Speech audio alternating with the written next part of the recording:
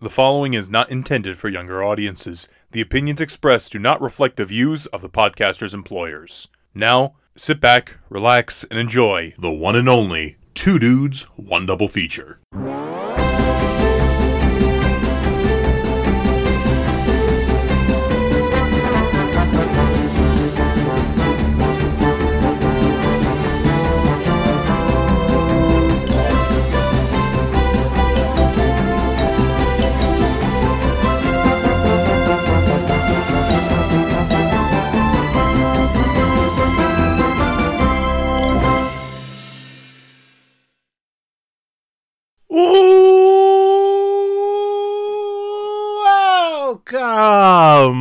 Welcome everyone to Two Dudes, One Double Feature, the show in which two dudes talk two films, and that is about it. I am Dude 1, Bengal Tiger, Richard Parker. And I'm Dude 2, Thunderbolt Ross. You know, I was going to say something, but I shouldn't.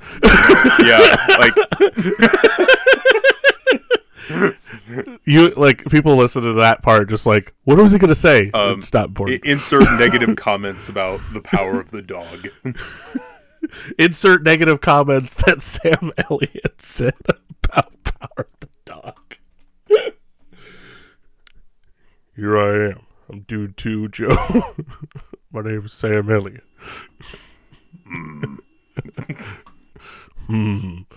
That's the dude. No, I'm Dude 1, Richard. And I'm Dude 2, sometimes there's a man. Sometimes, yeah. There's some truth to that. Well, I'm Joe, guys, in case this is your first time listening. Can you imagine? There probably is, like, this. I guarantee this is someone's first episode. Just like, oh, who's these guys? Either way, I'm so sorry. If you clicked away, we get it. We understand. But no, welcome to Two Dudes, One Double Feature, everyone. This is the start of our holiday season episodes. We've been doing this since the beginning, though we've extended the bi-weekly schedule for this time of year all the way literally till next summer. So we won't be having as many episodes this time of year as we did in the summertime or during the fall. And I mentioned this only because, again, you could be new and you don't know. True. But thankfully, at this point in time, we have over 140 episodes. So go crazy. We have a bunch of stuff for you guys to listen to. We have some YouTube videos. We are on Twitter. I'm not calling it the other thing. We're on Twitter.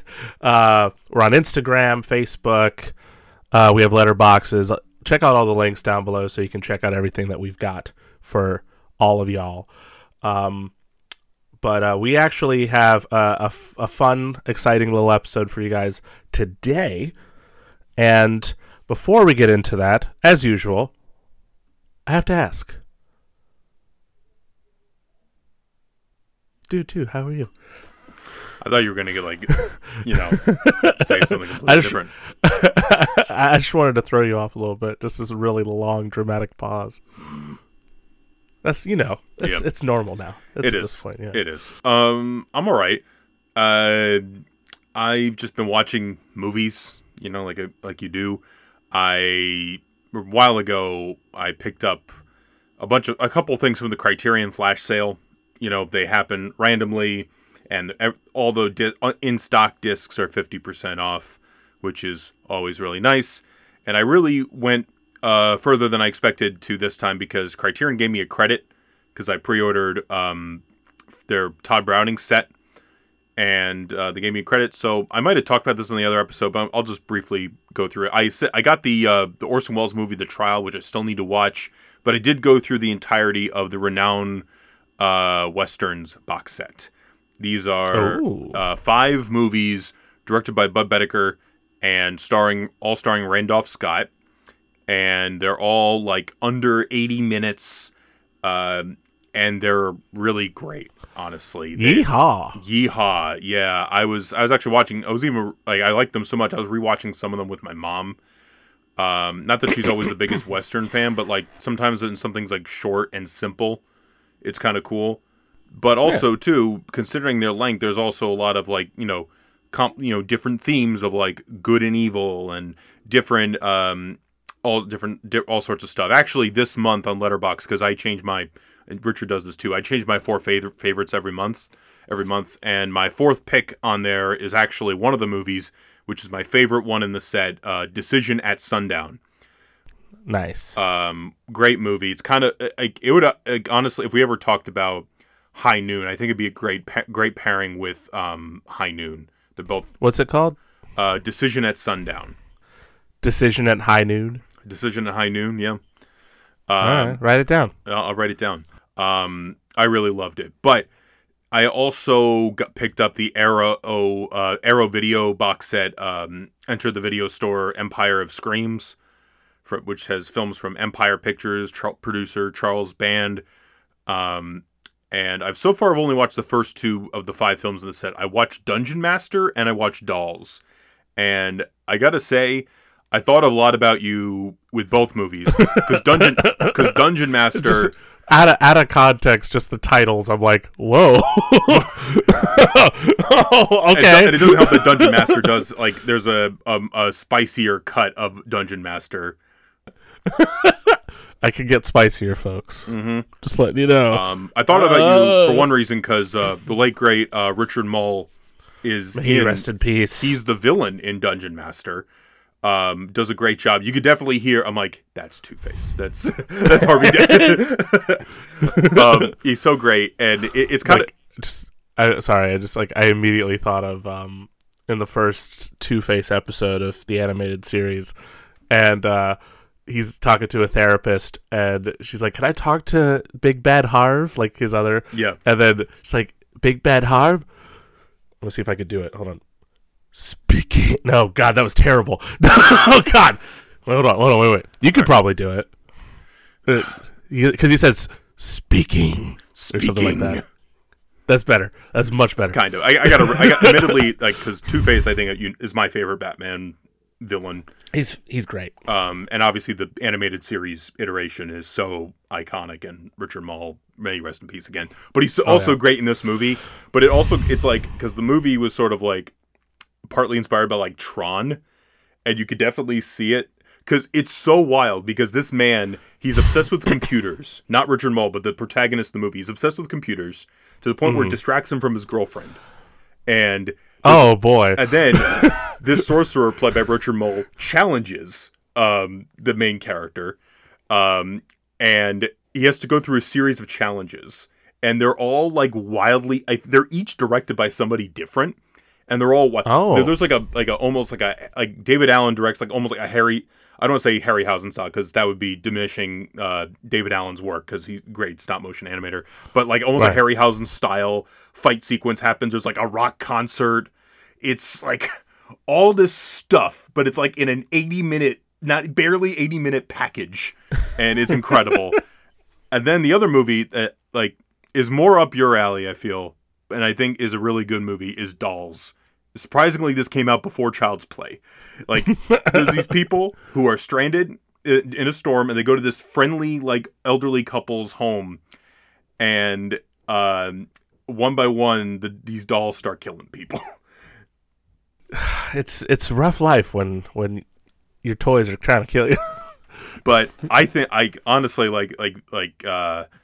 it's I think you would really dig it.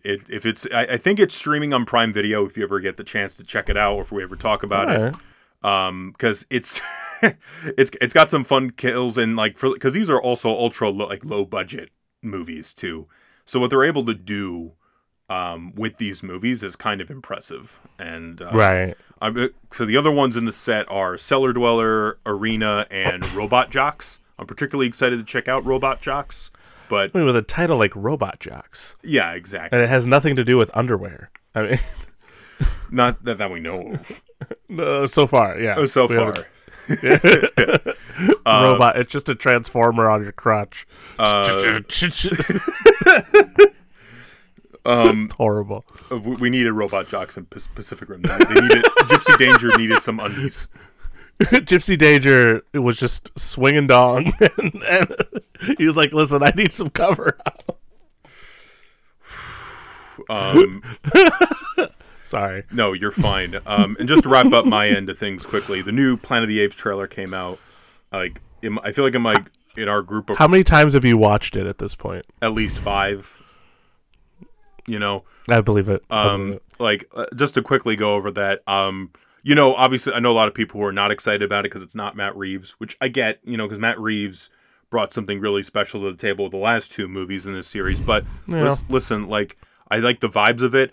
As somebody who appreciates the grounded approach of the new movies, we talked about the new movies on our show. I think about the character of Proximus Caesar, who's like the character in the trailer who goes, "What a wonderful day!" And I'm like, I love this character. I need his action figure immediately because he makes me think of the like General Ursus in the older in the Beneath the Planet of the Apes. He's not in any of the other movies, but he's in a lot of the affiliated media and all that. But it's like a really ultra iconic character already, and he's got a cool costume. And I've been waiting for the new movies to do something like that ever since 2011. So thank you, Wes Ball and team for giving Joey what he's been wanting, giving me what I want. Just all other fan service is invalid except for fan service that pleases me. Clearly. But that also led into a slight tangent in the group where I'm just the ultra aggressive Planet of the Apes fan. I made this. I took I think it was from Good Time, where it's just you think you're better than me. I am better than you.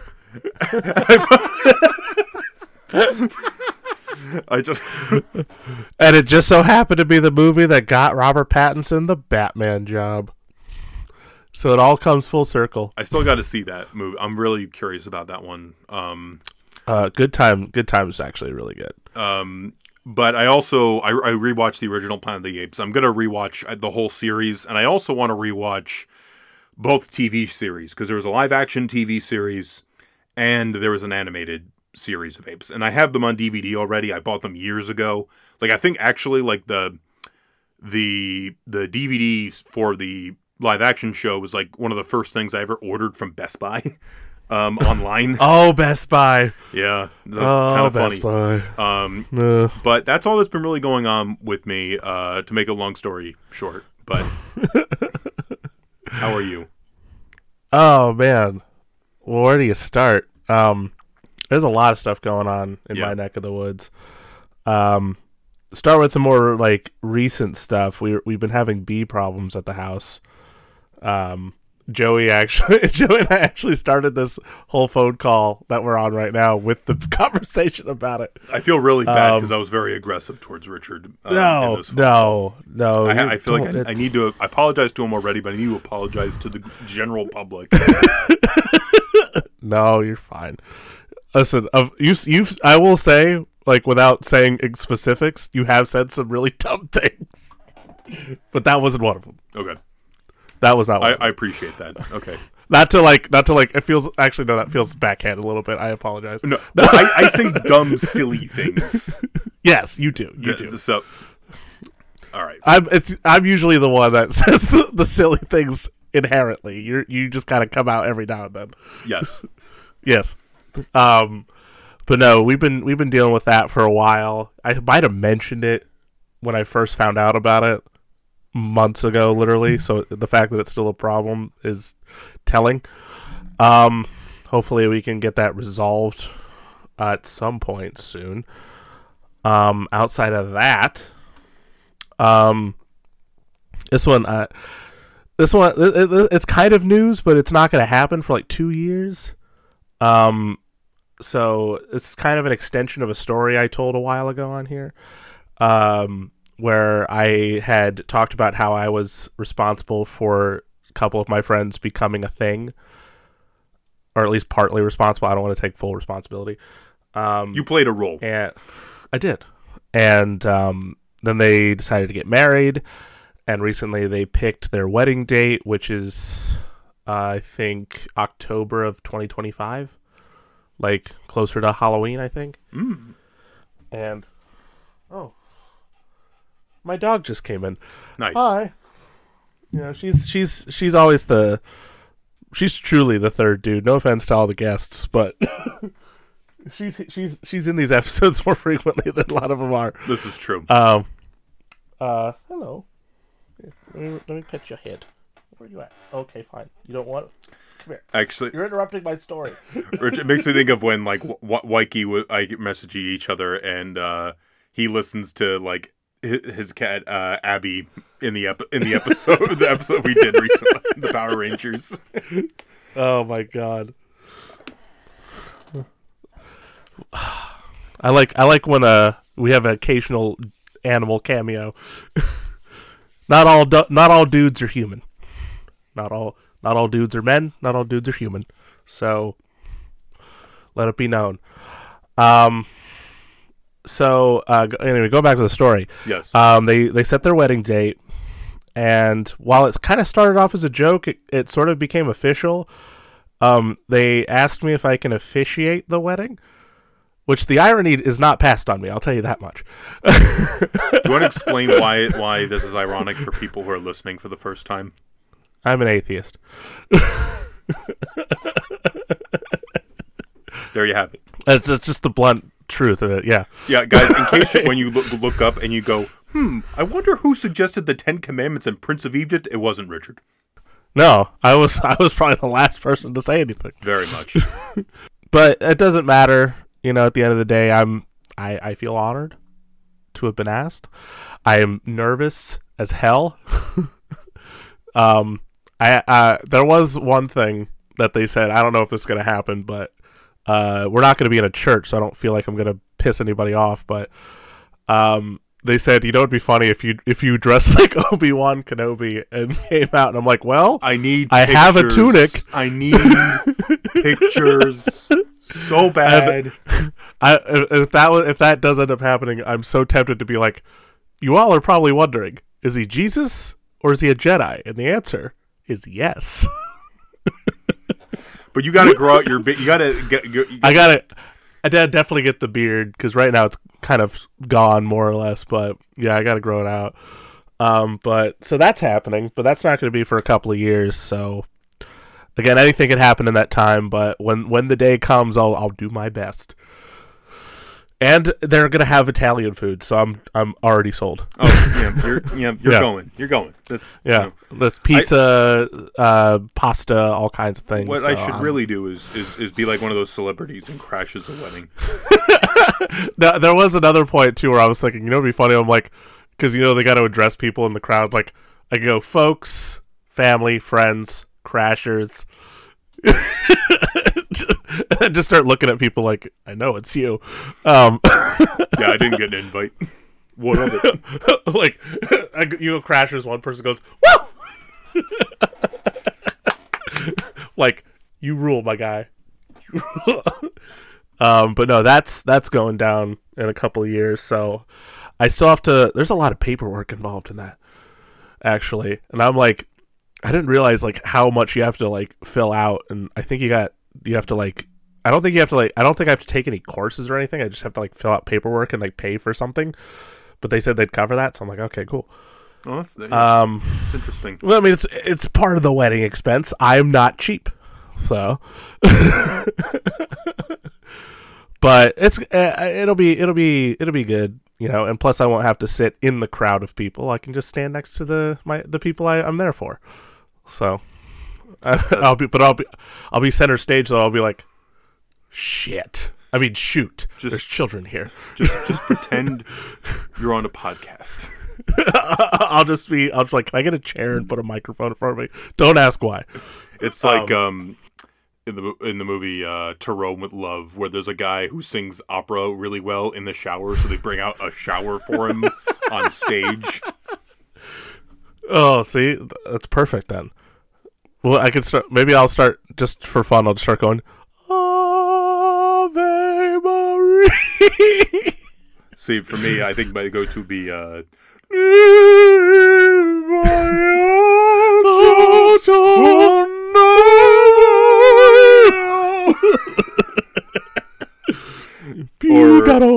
Figaro, Figaro, Figaro, Figaro. What did you do? I just start doing the Wayne's World like transition.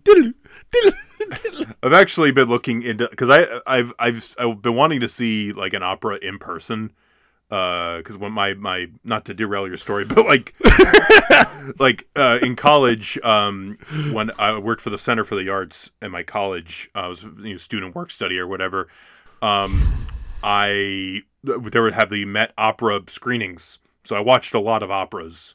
And it was cool because people could only for like, instead of like paying like hundreds of dollars or whatever, they paid like $20. And they get to see opera, on a screen, cool. Which is cool. But going back to what you were saying. Yeah. So, yeah, officiant. So those are like the big things, really. There's one more big thing that's very personal for me. I got a new TV. That one gets the clap. Yeah. No, so like I had my old 4K TV. I got that to 2021. So I think literally like the day after, or like the same day that I got my PS5. I don't remember. But it worked well for me. Mm-hmm. But this was also like before I actually looked into like the format and looked into new technology and actually bothering to do some research. I was just like, well, this says 4K, so it should be fine. That happened to me with my first TV too. Yeah. Yeah. It's always do some research before you spend large amounts of money. That's this lesson today, folks. So I, after doing a little looking in, learning about OLED screens, for example, which are like a new sort of technology where everything's lit more by the pixels and not by like LED light, like kind of backlighting in a way. It's almost like, is probably a wrong explanation because I don't know the science or the engineering behind it, but I imagine it's like the actual projector screen that like goes onto a movie, but like super close.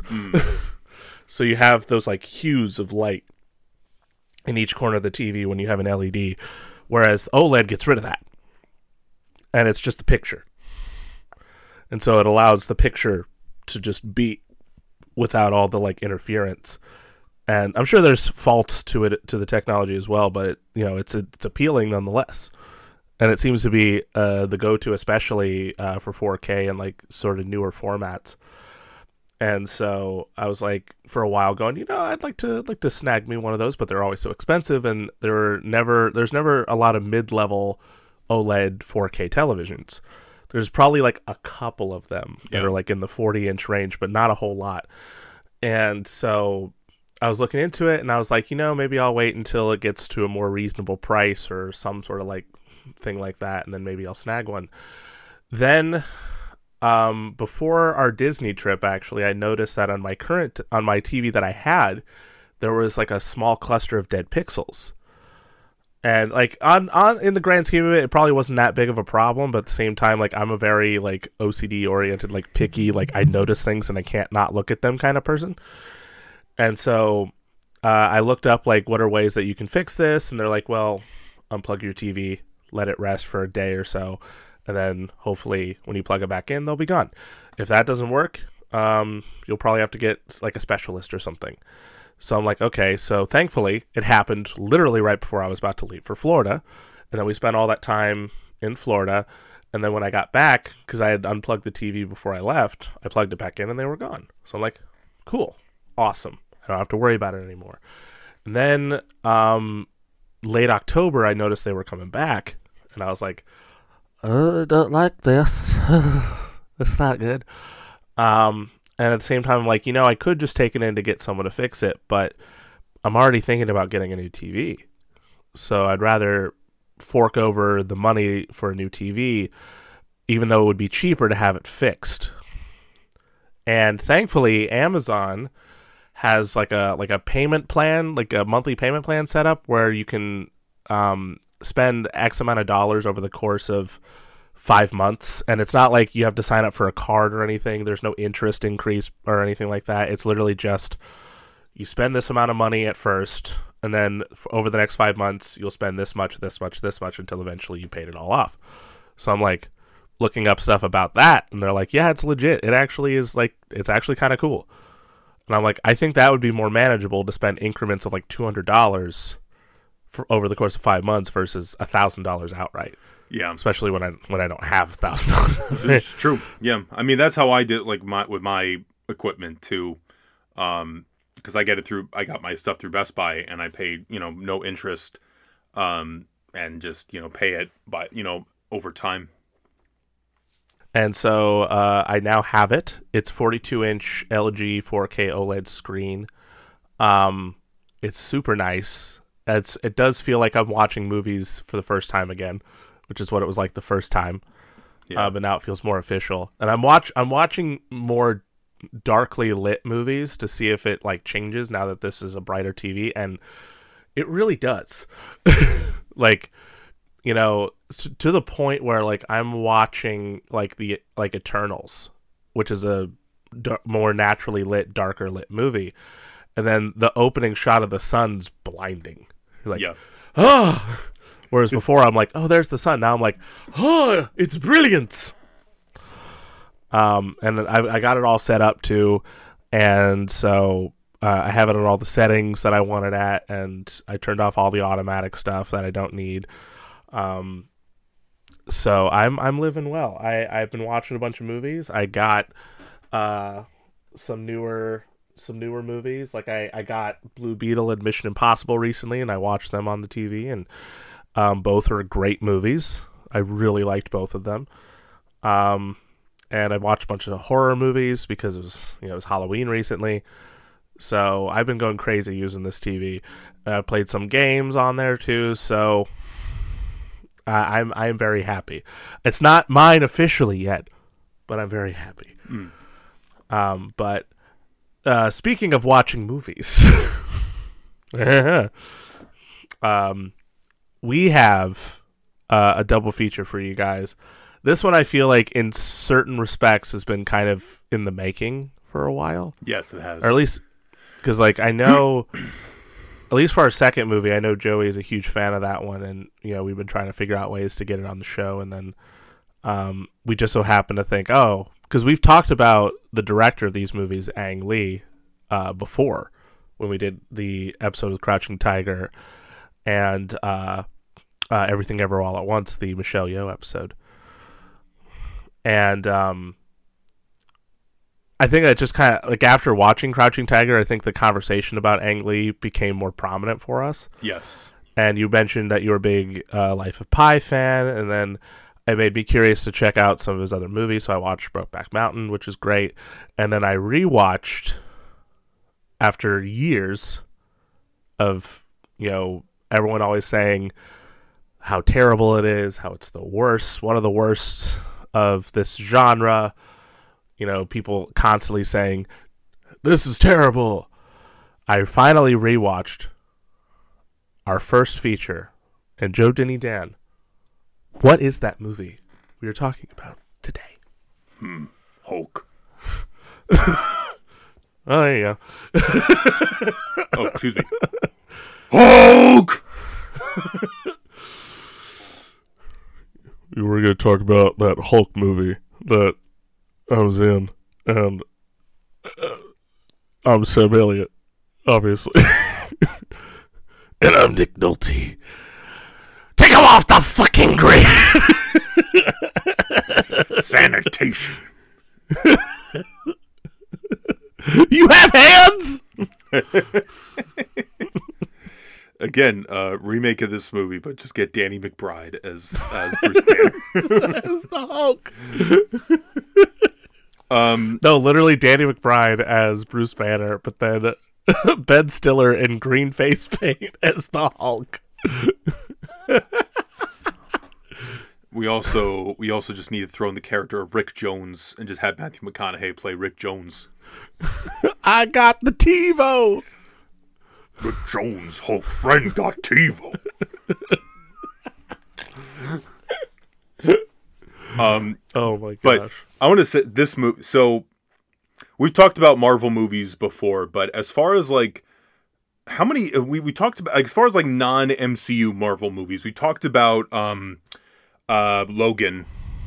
Talked about Logan. Waikiki and Gifford. Gifford and Waikiki. Talked about the Spider-Man movies.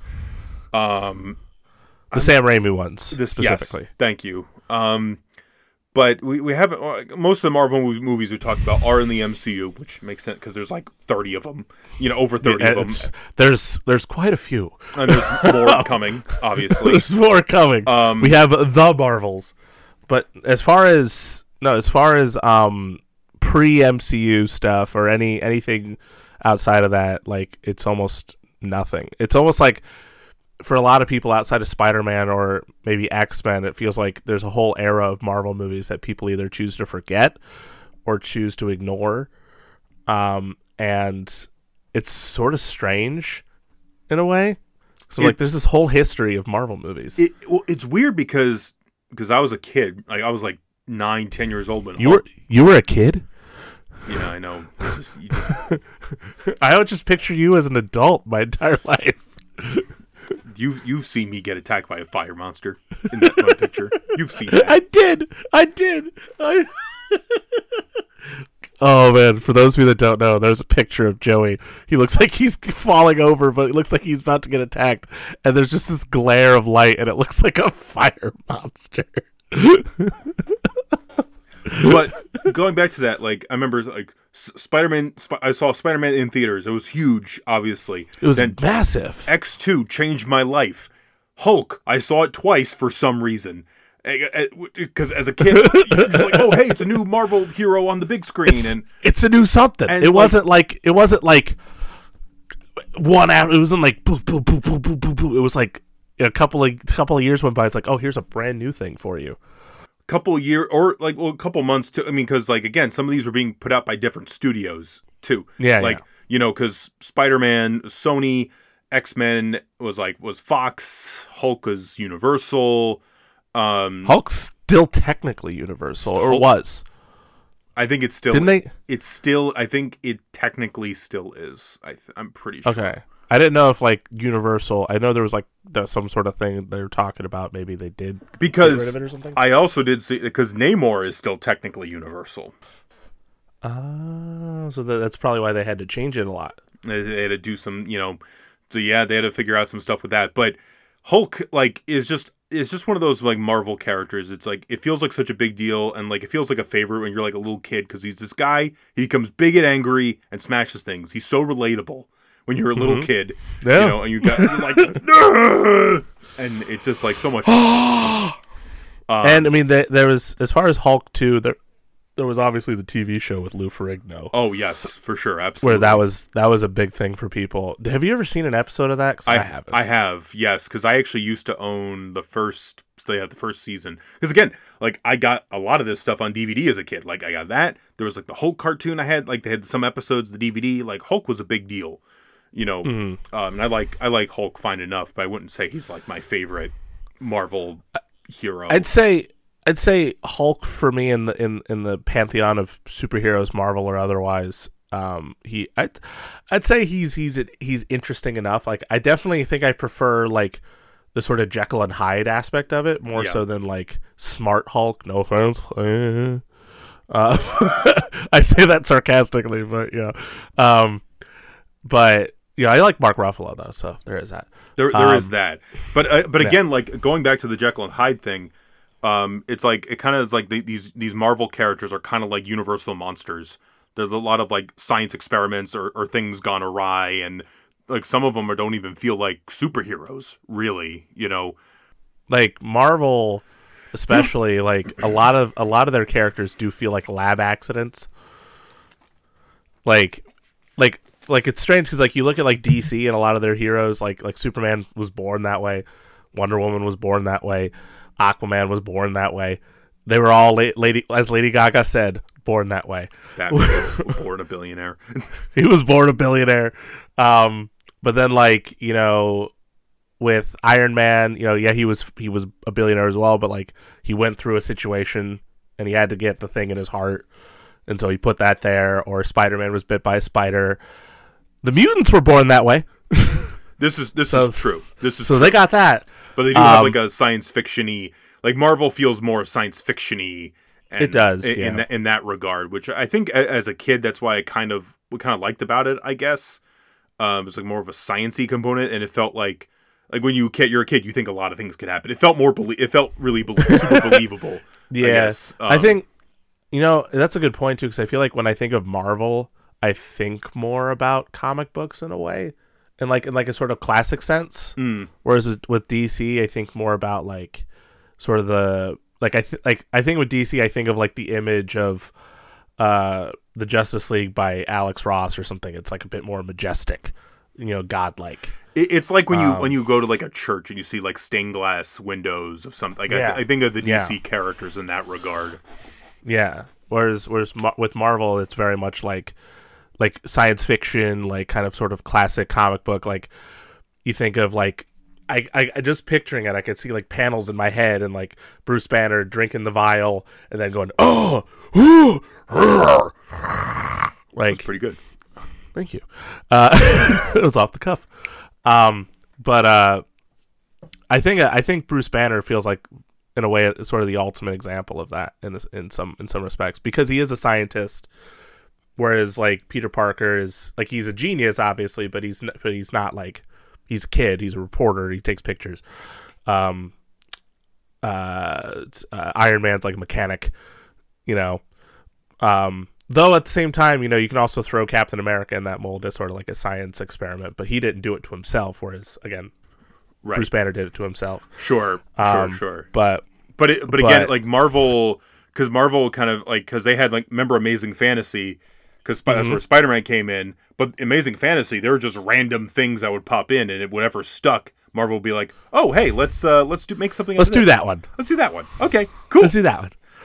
Like Spider-Man, because like Spider-Man was just another character, and then Spider-Man became insanely. Because the other thing that interests me too is been starting to read or listen to the audiobook of The Reign of Marvel Studios, the MCU book, and they talk about these the early days of Marvel, but also the early days of the early to mid 2000s comic book movies, the Daredevils, I would say it is worth noting on that, in context of that book, is that Kevin Feige is a producer on this Hulk movie. Yes, it is. It is worth noting. But it's also, as we get into more of this movie, I'm also going to get into some of the things I picked up from the books thus far. We're getting into it, folks. But Hulk, right? Like Hulk's one of to me, like a big Marvel character. Even if his movies haven't been the biggest successes ever, he feels like such a staple too. Yes. Like you see like those group photos too of like the Marvel characters. Hulk is, he's large and he's green, so it's not hard to make him out, but you feel like he has to be there, or else it doesn't make sense. Like it was like, to me, it felt like Spider-Man and then Hulk, as far as like the major, like when I was a kid anyway, those felt like the two major characters because they were like so iconic. Spider-Man, Hulk, and like Wolverine maybe throw in there. Mm-hmm. Yeah, those are like the big ones. Storm I would throw in there as well. I like Storm. I'm just gonna throw in the Thing, because the Thing's just one. I love Ben Grimm. The whole Fantastic Four, just go for it. Like they're great. They're great. But Hulk. Now, what's interesting about this movie is that it's made by Ang Lee, and you don't always get comic book movies made by, like, you got there's some great directors who worked on comic book movies, but somebody like Ang Lee, like somebody who is like such a highly regarded director, and not just in like the fandom scene or anything like that, but this guy is made, like, as my mom would put it, respect in the community. He's made, as my mom would say, he's made real movies. Which is not to, that's more of a way of me of saying, like, he's made things that are not, as another person I know would say, shout out to Rob, cape shit. I'm really coming off badly in this one, but that's okay. He's kind of like a Christopher Nolan before Christopher Nolan in a way. Like in that regard. Yeah. Mm-hmm. Though obviously Chris Nolan in many respects made his name through making the Batman movies. Yes. Every movie he's made since then you could say is quote unquote real movies. Yes. Yeah. Not to insinuate anything. Listen, we talked about so many like comic book movies that we really love on this show too. So we're not We're not the kind, but it's just I think No. the general perception, is what We do have air quotes, and when we say some of these things, you just can't see it. No, exactly. Yeah. But this movie, I had not seen it in 20 years. Neither have I. Like, first time watching it was in theaters. I fell asleep, and that was it. I hadn't seen it again. I saw it twice in theaters for some reason, and I remember as a kid being very confused. Like, what is happening? Why is he naked, Mom? Like, why is this old man yelling at him? Why are there dogs? Why? Then I just imagine you saying that, and Nick Nolte comes out of the screen. Listen, kid. I am going to yell at who I want. And then you just go, okay. Because X-Men came out that year, X2 came out that year, and because for me, in that movie, like, obviously has some like heavy shit if you're like 9 or 10 years old watching it, but at least to me that made sense. Like, there was enough, like, sort of, it felt more like a traditional action movie than Hulk does. You know what's kind of an interesting comparison to think about with those two specifically, like the first X-Men, or like just that like kind of like the X-Men, the Bryan Singer, his films. I think about those movies and how, like, from like a surface level point, they were trying so hard to not make it look like the comics. Like, they make even that joke, like, what do you prefer, yellow spandex? And then, like, years later, we're all like, yes. So he's wearing yellow in Deadpool 3, thank God. But you look at the more thematic aspects, like the plot of it all, it's all very kind of basic, like kind of simple. Not to like downplay it or anything, but that's just kind of what it is. The second movie has got a little bit more complexity to it, if I remember correctly. But then, like, I think about the Hulk, and I feel like from the get-go, you realize, like, this has a lot more emotional maturity, a lot more mature, like, tones, and they're actually, like, addressing, like, an actual theme. But yet the Hulk himself looks like he was ripped right out of the comics. He's bright green. He's got purple shorts. And I mean, like, it's kind of wild to think, like, we hated this at one point. Really? Well, that's the thing, because I remember, like, some people going, like, this is like one of the worst movies. One of the worst movies. Like, people say that Batman and Robin 2, or like some of these other movies are like, oh, this is terrible. This sucks. This is not what I wanted. All that. And I've been very curious about it, because the last couple of years I've seen a lot of people sort of reappraise this movie or go back to it and go, wait a minute, this is actually like one of the more interesting, like, Marvel-based movies. I think it helps too, because we've had we're bombarded by superhero material. Like, I'm not even just saying material, content. Let's be honest. Let's call it what it is. I was like, you thought you were coming off unlikable. It's like Martin Scorsese, Francis Ford Coppola. You go, whoa! That's right. I made Apocalypse Now. It was rough. Anyway. But you were saying, I just concerned Joey there for a second. But no, reeling it but in. Like, but like we're getting this sort of like barrage, not just like from Marvel, from all fronts. Like everybody's trying to, Warner Brothers is doing something, whatever it is, but they're trying something, I guess.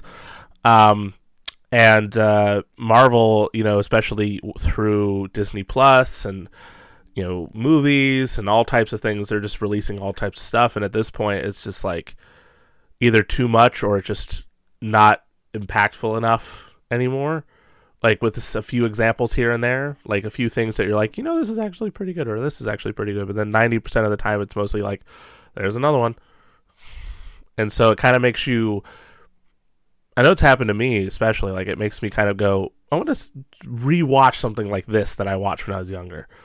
Like something sort of similar happened with the Ben Affleck Daredevil, but specifically with like the R-rated cut of the movie, where it was like actually kind of interesting. I don't know if I would call it like a good movie necessarily, but I would definitely be like, this is better than I remembered it. But like, it just made me want to like check out stuff that came out before like everything was connected to each other. And you know, I feel like one thing, and I think you would agree with this as well. Like, one thing I think we both strive for is like things are worth watching more than once. Yeah. And especially over time, because like you never know. We've watched stuff on this show that we grew up with that you know, we've either felt like watching The Pest again. Like, really, you grew up with that? Yes, I did, Joey. Yes, I did, and I'm not proud of it. But like, no, it's worth going back and watching some of this stuff just to see, because you never know. You know, times change, feelings change, we change, and so people going back to watch the Hulk in a lot of ways makes a lot of sense. Yeah, you know, because they're like, especially because we're not getting a new Hulk because they can't, you know, legally to a certain, because like they're able to use the character because we can get him in the Avengers movies or the She-Hulk show or, you know, any sort of offshoot, but we haven't really had a Hulk movie, so like we can go back to the other one. And people are probably, I don't know how people are feeling about the Ed Norton one, but there's this whole other one that no one's really watched, and Ang Lee is someone that people like, so it's like, why not check it out? And I remember rewatching it and just going, we hated this? Really? I mean, to an extent you get it, but at the same time you're like, really? Why?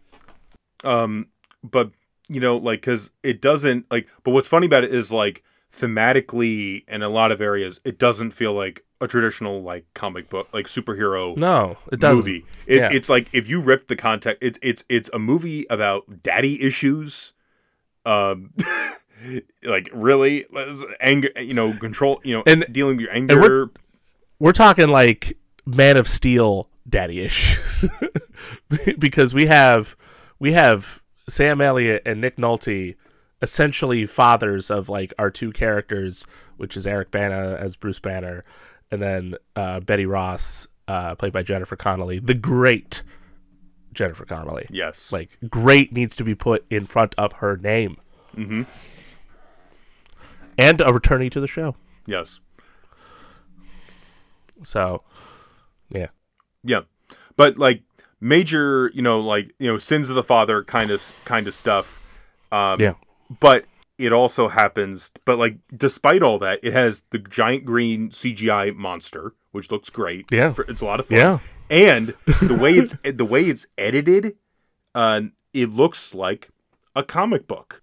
And Ang Lee's known for his like inventiveness. So he's very much like a sort of progressive technological kind of guy in the same regards as like a George Lucas or a Peter Jackson, where like he did that Gemini Man movie with Will Smith, and it was all shot in, what was it? It was shot in like a specific aspect ratio, so it kind of lost like that depth of field or something. I know it was high frame rate, but I didn't know the other part. That's was it? It might have just been the high frame rate thing. I don't know, but I know he tried something different. Well, because I know with like that and Billy Lynn's Long Halftime Walk, there was like 120 frames, like especially Billy Lynn, 120 frames 3D. Wow. Which is, you know, I always make the joke with Richard sometimes, like, you just don't get it. You and I will never understand that, because replicating that is impossible to do at home. It's literally just a theatrical thing. It's just and very limited theaters too. But anyway, but yeah, there's a lot of technological stuff. Yeah. And one of those techniques was the way he edited it, which is to look like panels in a comic book. Yeah. So like there's a lot of split screen shots, you know, scenes where like Eric Bana's doing something on a computer, and then we split to Jennifer Connelly doing something on a different computer, or like setting something up for their experiments, or scenes where like the Hulk is, you know, about to do something, or the memed iconic shot of Josh Lucas. Was it Josh Lucas? Thank you, Josh Lucas exploding in freeze frame. Which, listen, that death, I salute you, Ang Lee, for that one. That's just fun. Yeah, so that is a lot of fun. But there's a lot of experimental stuff going on. At times, I think at least for me, it feels like a little too montagey. Like it feels like it's trying, like it's not even that it's like montagey. It's that it feels like there's too much montaginess. Yeah. Like because it's crazy because like the whole opening scene is a montage, like the opening credits. Yeah, and then it continues after the credits are done, and you're I guess you're just so used to that kind of thing sort of ending after a while. Right. It was your mom. She was closing the door. She stole my trash bag. Was the trash bag full? No, it's empty. I just put it there. Oh no, it's still there. It's just she just put it on the outside of the door. But I can see I could see what you mean. But there were definitely moments where I thought it was very effective. Like it was. No, I agree.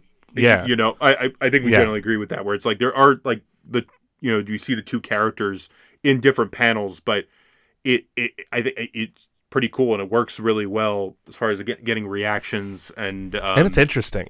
It's interesting because like people talk like sometimes when people talk about like things feeling comic booky, they don't usually talk about the editing. The editing. And especially movies and comics are different, art forms. But like to see a movie, like there's not too many movies that replicate it like this one does. No, it's kind of in the ballpark of like when we did Sin City or like a Dick Tracy sort of thing, where it's like literally trying to replicate the page, but in a unique sort of way. Yeah. Right. But it's also funny too because I talk about like all these heavy, mature themes, but like these are things that come up in Marvel comics because like in addition to these things being science fiction-y, the Marvel characters are very human. That's like their shtick in a way. That was always the big differentiation between like the two big companies is that the heroes of DC are godlike. They're like the Greek mythology sort of situation. That's not to say they're not relatable and they don't have stories that you can attach yourself to, because they very much can. But they're always more like you look up to them. It's like the big brother. It's like, oh. And as a kid, as a kid, I felt like that too because my uncle grew up with like DC, like the Super Friends. Mm-hmm. The Super Friends were the big deal. The Avengers were like a B team in comparison. And like Batman and Superman, like he watched Superman the movie and Michael Keaton's Batman, like they felt like these like holy figures, whereas like characters like Spider-Man or Wolverine or Bruce Banner, or the Hulk, or even the Fantastic Four, I'm like, these are human beings. These are ground level like regular folk that just happen to now have this responsibility that these godlike characters had. Yeah. Right. Yeah. And yeah. Because I was thinking about like I think it was in the first one or the second Tim Story Fantastic Four movie where like Human Torch puts the whipped cream in the Thing's hand and he has the Thing slap himself and he's like Johnny. Michael again. Like I will say movie, that's another series I want to revisit. I want to revisit that one, but also that's such a well cast movie. Like you can say there's a lot of things that are not perfect, but one of the most well cast of that. I mean, so good. And you know what, Tim Story. On that note, I want to give a shout out to Tim Story. He's going strong. Yeah, like he's still like he just had that Blackening movie that came out that I haven't seen, but I really want to see it. Yeah. He's doing something else. I remember seeing. I think for Disney. I'm not sure. Well, good for him that he's getting work. Yeah. Dude's getting work, man. Like, say what you will about those Fantastic Four movies. He's getting jobs. He's doing a good job. So he made the more recent Shaft movie, and my mom loved that. So you made my mom happy, Tim Story. Yeah, listen, Mr. Story. If you're listening to this, thank you for making that movie for Tina. We just, thank you. Thank you for making my mom happy. Even though I know that was not your goal at all when you were making Shaft 2019 or whatever year it was. To make some random white lady's day, but you did. You did. That's just a byproduct. But anyway, we were talking about like the Marvel heroes are very relatable and the DC characters are like almost like gods. But anyway. Yeah, yeah. So like, there was a point in the sort of history of comics where, you know, we had like, you know, similar to films, you know, they had the code situation where they couldn't really talk about a whole lot, so they couldn't really deal with some like actual topics, like actual things that people deal with. And then one day Marvel just was really like, fuck it, you know, like they had to sort of like find some loopholes. Like they told certain more mature stories in black and white, and they didn't have colors, so they were able to get away with a lot more stuff. It's like how, like, if you ever watch an animated movie sort of geared more towards adults, and yet it seems so excessively violent, and yet it's only rated R, like, or PG-13, and you're like, how are they getting away with that? Well, it's a cartoon, so it's like not real. Right. Whereas, like, if you were watching a movie that's as violent, it would be either R or NC-17 or worse. So, like, they were able to sort of get away with that, and then, you know, then they started just kind of ignoring the code altogether and just publishing stories with their major characters about major stuff. Like, there's the famous Spider-Man story where I think it was Harry or one of his other friends was addicted to drugs. I think it was Harry, and of course Iron Man. One of the only Iron stories Man, that was alcoholic. available, like Demon in the Bottle, was the only. They talked about this in the MCU book. That it was one of like for screenwriters trying to write about Iron Man. That was one of the only collected editions of Iron Man comics that was available. And Yeah. they were like, "How the fuck do you write a story about this guy?" like, like it's like today, like there's a lot of different collected editions of different things, and you know, the way the internet is, it's so much easier. But like back then, they're like trying to buy a comic book to catch up on this character, and like, what the hell? They want me to write a story? Like they want to make toys about this guy? Seriously? Yeah, they do. But like, and honestly, yeah. no, I'm sorry. No, I'm gonna let you talk. I've talked a lot. No, please, no. I forgot what I was gonna say. I was just say I do want to commend Marvel on that for like being the one to break the mold on that one. Yeah, So I feel like, you know, obviously I'm sure there was other factors at play, but that is one that at least I know about. That Marvel is one of those first people that were like, you know, we should be able to tell the stories we want to tell. yeah, right. And so I mean, someone's got to break that mold, and so I'm glad that they did it. Yeah, because then we wouldn't be able to get other stories that are so great. True. Though sometimes they get a bit excessive, like the 80s and 90s of comics. Yeah. Jesus Christ. That was rough. But I mean, like, I want to talk a little bit more about the actual movie, because all this content, you know, it's really good. I mean, Jennifer Connelly, for Betty, like, because there's so many like love interests in comic book movies that are just like, here's another lady. Here's a lady. I'm here. Hi, guys. But she is so good in this movie because she's like a secondary protagonist, really, because her arc matters just as much as Bruce's in a way. Because they're both have daddy issues of some kind. You know, her dad, you know, obviously General Ross, Sam Elliott, you know, and like she like, I remember there's the dinner scene with them, or the lunch scene or whatever, and she goes, you know what? I wish I could believe you. There's a lot of significant like trust issues going on with them. Bruce has all this repressed trauma, obviously, because all the horrific things that happened in his childhood. There's very specific incidents that happen. So we when we meet him, he's introduced as Bruce Krenzler, right? Or Krenzner, something like that. I almost said Rensler, but I'm like, no, that's Tron Legacy. Yeah, and Nick Nolte plays his dad. David Banner, which he does have, like, the Hulk does have an abusive father in the comics, but his name is Brian Banner. And David Banner is the name, the TV show, the TV show name, because I guess they thought Bruce wasn't a good enough name, and I'm like, don't be dissing on Batman like that. Come on. I mean, I guess for all the shit that Batman gets dissed on, his name being Bruce, I guess, is probably the least problematic. Can you imagine Alfred just like making fun of like child Bruce just for his name? That like, would just be so funny. His Master Bruce.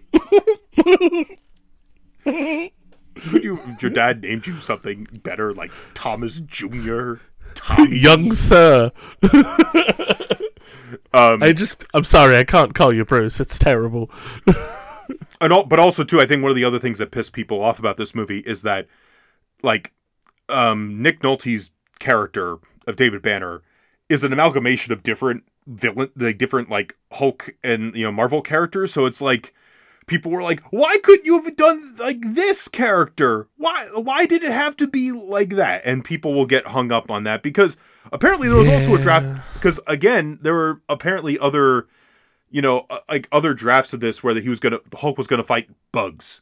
It's like, because people thought, like, the studio execs thought, like, well, why do we need villains from the comics when we could just have we have the hero? That's what's gonna sell. That's what's really gonna sell it.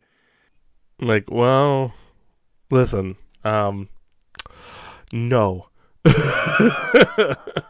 And so that frustrates people. So there's that. But I think this movie dealing with deals with the anger in a way that I don't think we'll ever get with another, like, interpretation of that Hulk character. Like I think about this scene where, because like Bruce and Betty seem to have a decent relationship. Then he gets really angry at one point as Bruce.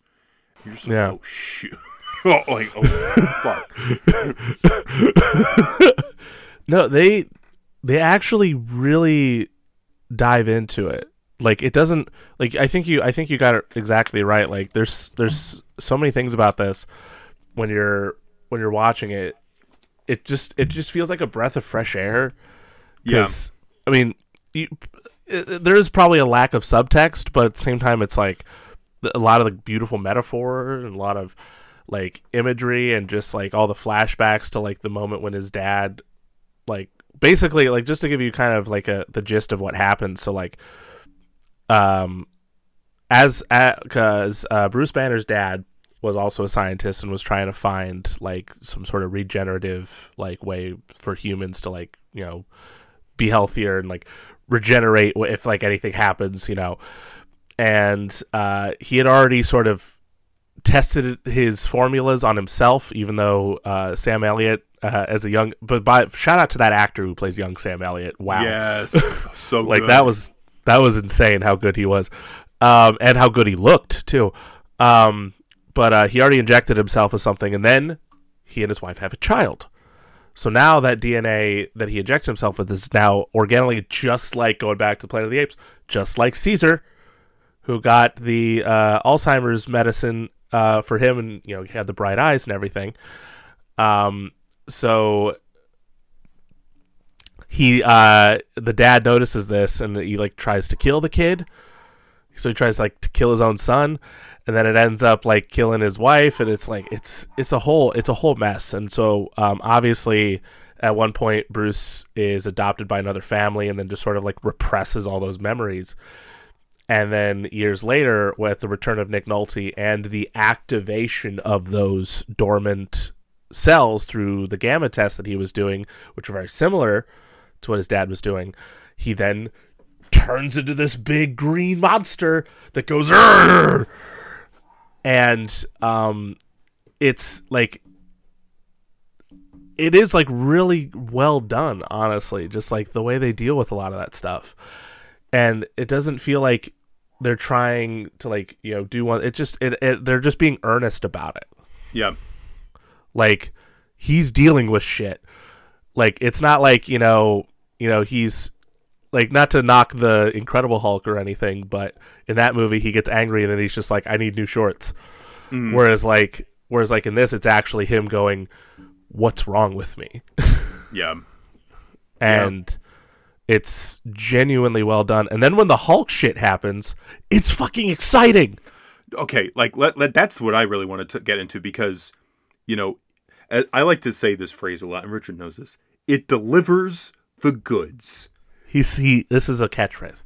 It delivers the goods. Listen, like, you were making this comparison, like the end, like, towards the end, kind of closer to the end anyway, when he's, like, escaping, like, he's fighting in the military base and he's in, like, sort of that rock formation area. It kind of made you think of, like, Iron Man when he attacks, like, the 10 Rings camp. Yeah.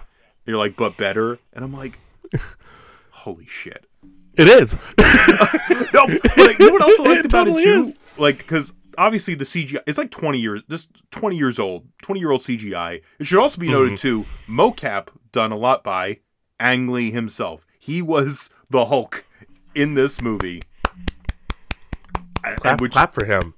Is pretty awesome, honestly. It's kind of a pretty cool. That's how you get down in the dirt, honestly. Like, you're making your movie. Like, no, I'm really gonna get into this now. But I love, because like, okay, one of my favorite video games as a kid was Hulk Ultimate Destruction. So good. The name of the game says it all. You can collapse entire buildings. It was so fun. It's so fun. Hulk is not a realistic character at all. Like, the rest of the movie thematically is real, right? Emotionally, it's real. But the Hulk running super fast, it looks so unrealistic, but it's perfect because he's the fucking Hulk. What do you want? What do you think he is? Do you think he's Usain Bolt or some shit? No, he's the Hulk. Of course it's not going to look real. Okay? Oh my god. But that's the thing though, like, again, 2000, what year did this come out again? 2003? 2003. But like, it still looked like, there's definitely times you're like, okay, this is CGI, but like, the way it's lit, like, I loved so much when he's like on the streets of San Francisco and he's like covered in dirt. Oh yeah. And it looks real. I'm like, this looks like there's a big green guy in San Francisco. Like, this does, like, this looks so good. But also, I love the fact that, you know, for the scenes when he's escaping at the end of the movie, he's like, they're using the landscape. They're using the whole wide area so he can leap like he does, like those massive strides. And then when he's like racing, like getting shot at, and there's all that texture, like, you know, I also brought up, you know, The Flash. And like the whole end scene where they're all fighting each other or whatever, and it's just this flat desert surface, and I'm like, I understand there's a lot of that, but there's so much texture around that's just gone in that movie. Whereas in this, like, especially because they shot it on location in many respects, like, everything you're seeing is textured and it's real and it's believable. And because they, you know, shout out to ILM and everyone, you know, who worked in the VFX on this one. They made it look good, and they were ballsy. They shot it bright day with this bright green monster character, and they still made it look good. Like this 2003. Back to the unrealisticness of it. Like, there are scenes where Hulk just makes himself bigger, and it looks like I'm watching The Fucking Mask because his eye is bulging out. Like part of his shoulder grows, and I'm like, I love this shit. I love this. This is cool. Also, Hulk dogs are awesome. I know there was like a big stink about them. I don't agree on the big stink. The Hulk dogs were awesome. Like, dude, you get a poodle, you get a bulldog. Yes. It's fantastic. I love the scene where he's fighting the Hulk dogs to protect Betty. It's almost like Beauty and the Beast, so where good. Like, he's fighting the wolves. You know, when Betty interacts with, like, you believe the character, you know, and I think that's always, and I think we're gonna get to that in the second film.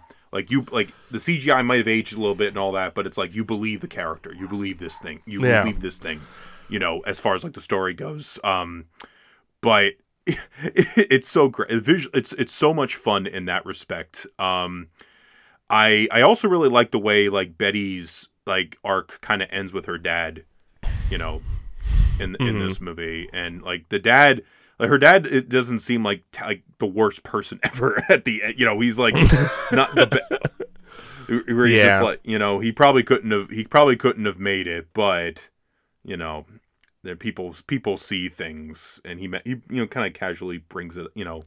You know what? Speaking of interactions with dads, I do want to talk about that one scene where,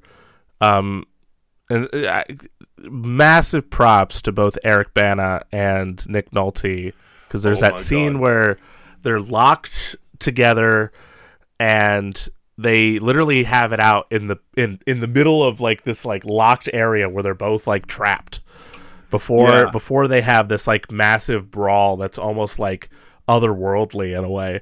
Like otherworldly, like it's like the Hulk isn't even moving. You see like frames of the Hulk, like in this flashes. Fight. But what's crazier is in that exchange, it feels like a scene that shouldn't even be in like a Marvel thing. It's like the way it's lit too. I'm like, am I watching the National Theatre of London that like Nick Nolte like, sort of just crashed?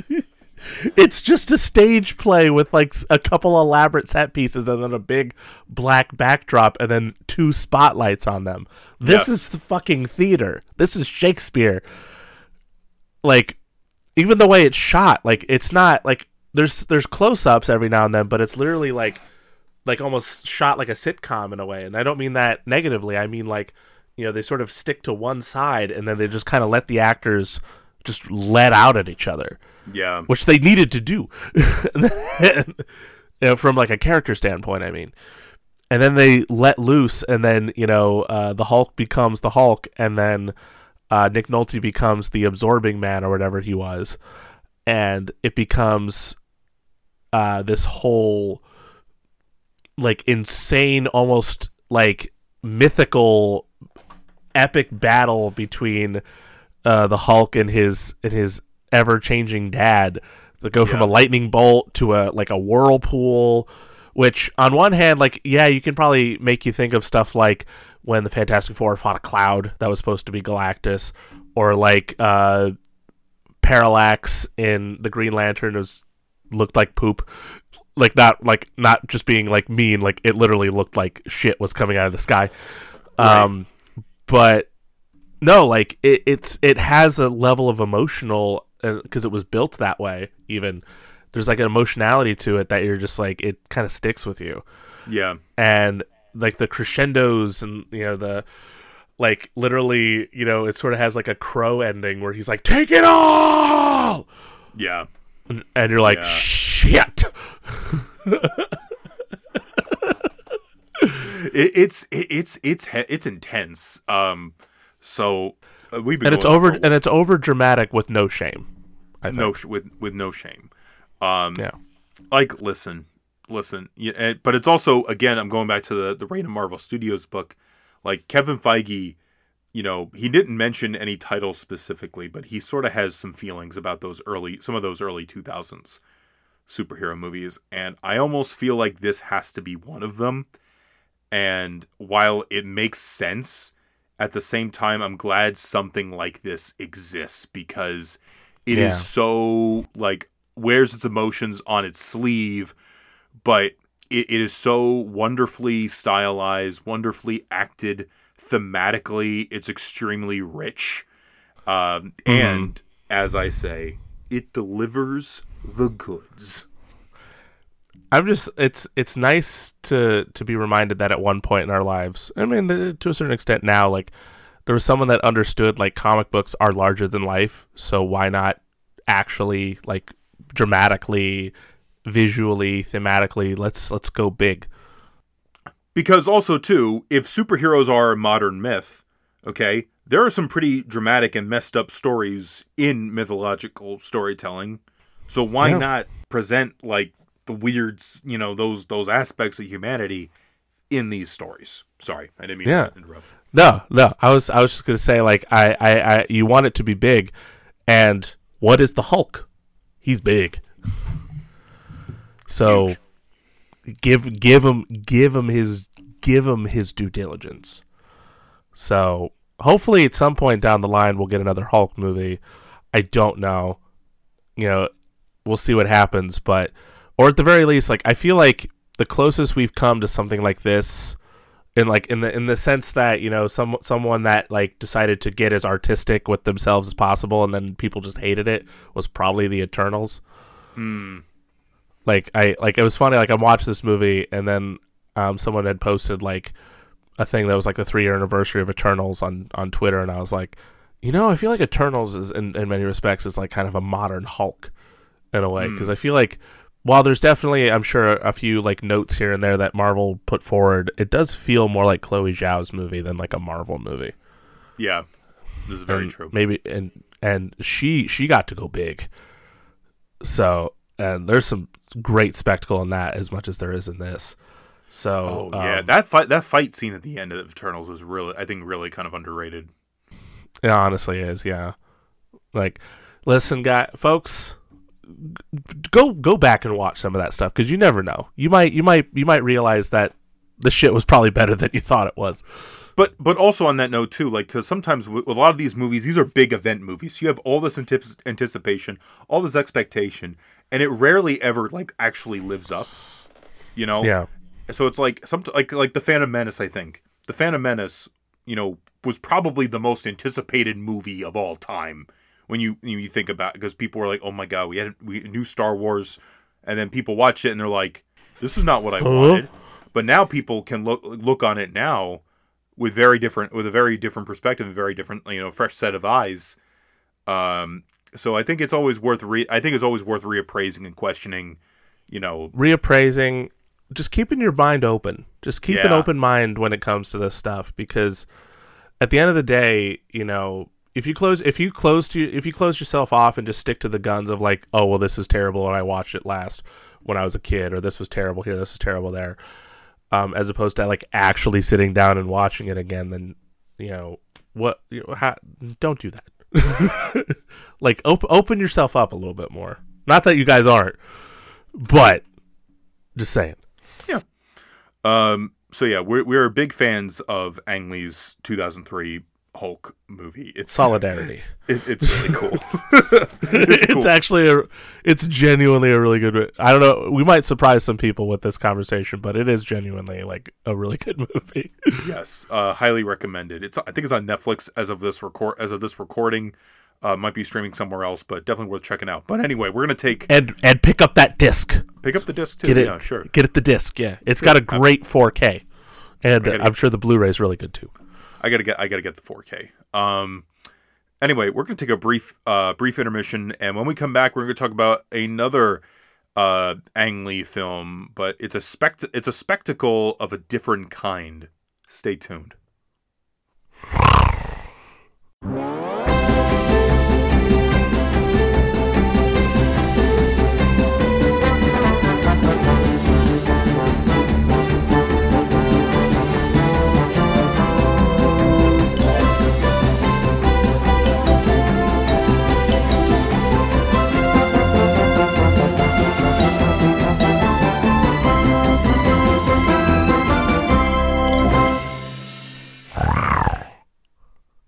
Subtitles. We're back. Welcome back, everyone. Now, Richard, I don't mind if you speak in a language that I disagree with, but I wish you would pick something like that than use every language blindly. Don't tell me what to do, Dad. I mean, Joey.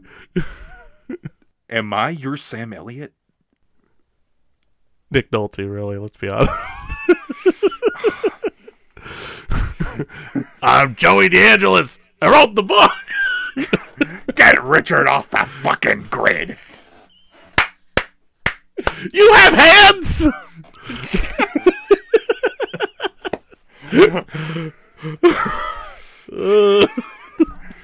I'm Sergeant Joe Denny Dan. Only one of them talked about me in a podcast. This is the story of the making of that podcast. Richard and Joe came up with 42 ideas of a podcast. Of those 42, half of them weren't even mentioned. Of that half, 10 of them were considered.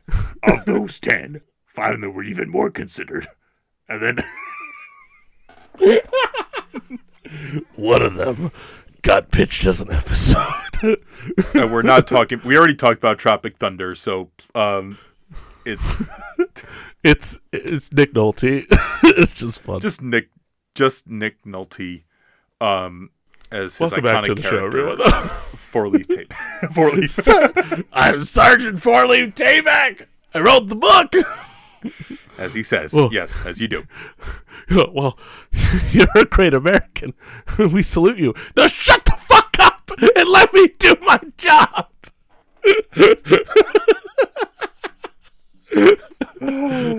Hit that director in the face really fucking hard.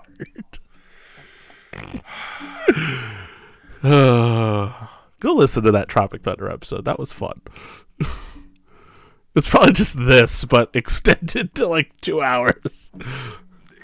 Pretty much, or Matt Damon.